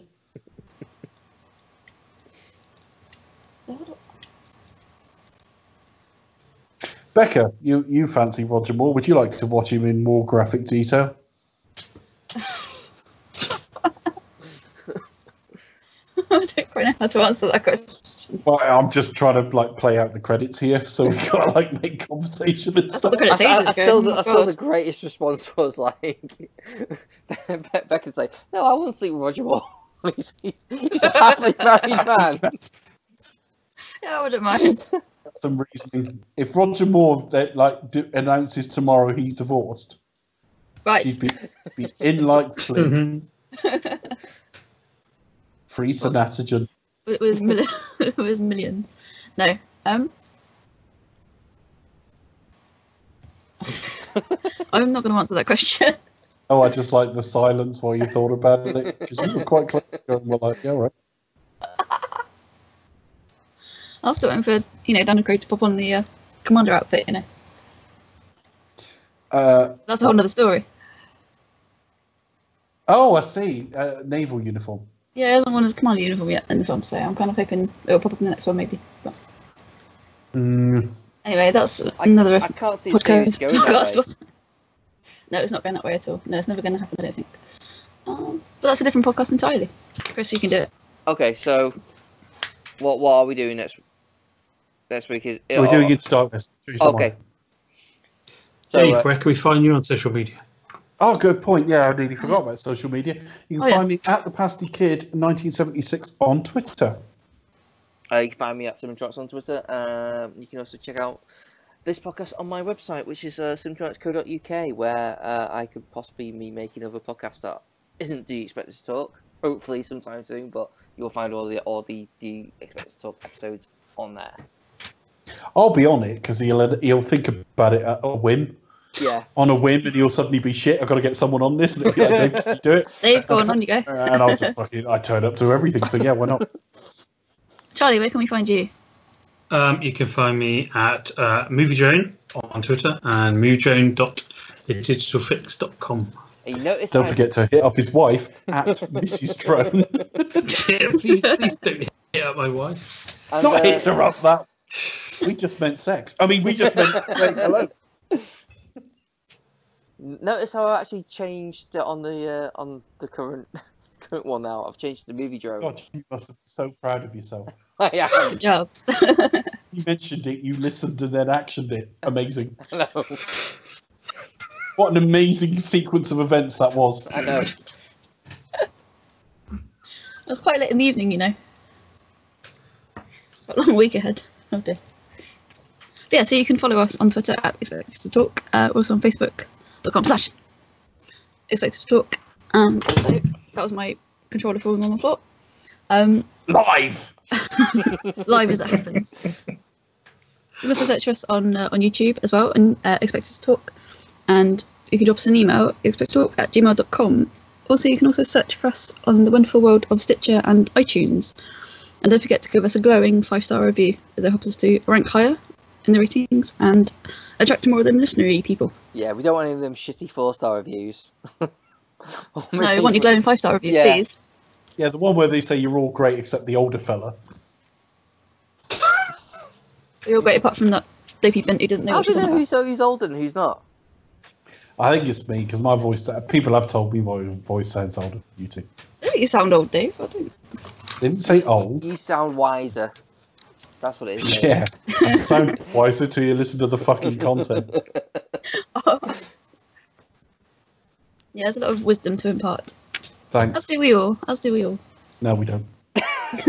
Shh. Shh. They don't know that. They don't know it. Join us next week for more wisdom. Yes. So change of Mind plan. you, we are smarter than the film in that case. Yeah, change of plan. We were originally doing Star Trek 09 as voted by listeners, but fuck it, we're doing Internationals instead. So Yeah, Bye, bollocks. everybody. Thank you for voting. We Woo. don't give a shit what you think. We don't want to watch 09 again. Into Darkness is just so much fun. yeah, we rather watch Chris Pine kick Just wanna the get out all shit your out of stress. something. Yeah. Partly also because I want to. And Sarah. Benedict's explosive hands. He's very nice to look at. What can I say? It's not. He's a weird looking. I mean, I'm not into guys, but he's weird looking. I He don't is- get this. Women he all is into weird him. He looking. looks really odd. He is weird He's uniquely looking. handsome. He's the only man I've ever met with webbed eyes. Oh, sorry. I mean, You're just thinking of the photo where he's an alien. Webbed hands, yeah, but he's got webbed eyes. His face looks like a foot. He looks like a snapping turtle. Yeah. Yeah, he does a little bit. Like I said, very unique features. Not the kind of snapping I'm looking for. Anyway, join us next time, folks. Yes, we're going into darkness for reasons we For a don't yet. second time. So we are led to believe. Yeah. Oh, We don't think our performance has been good enough, so we want to punish ourselves with Star Trek Into Darkness. Good night, folks. oh. Are we going to get alcohol Bye. for this? Yes! I may even attempt, I may even fucking go for amphetamines and shit. Good night, folks. Poppers, let's just do the lot. That's fun, folks. That's fun.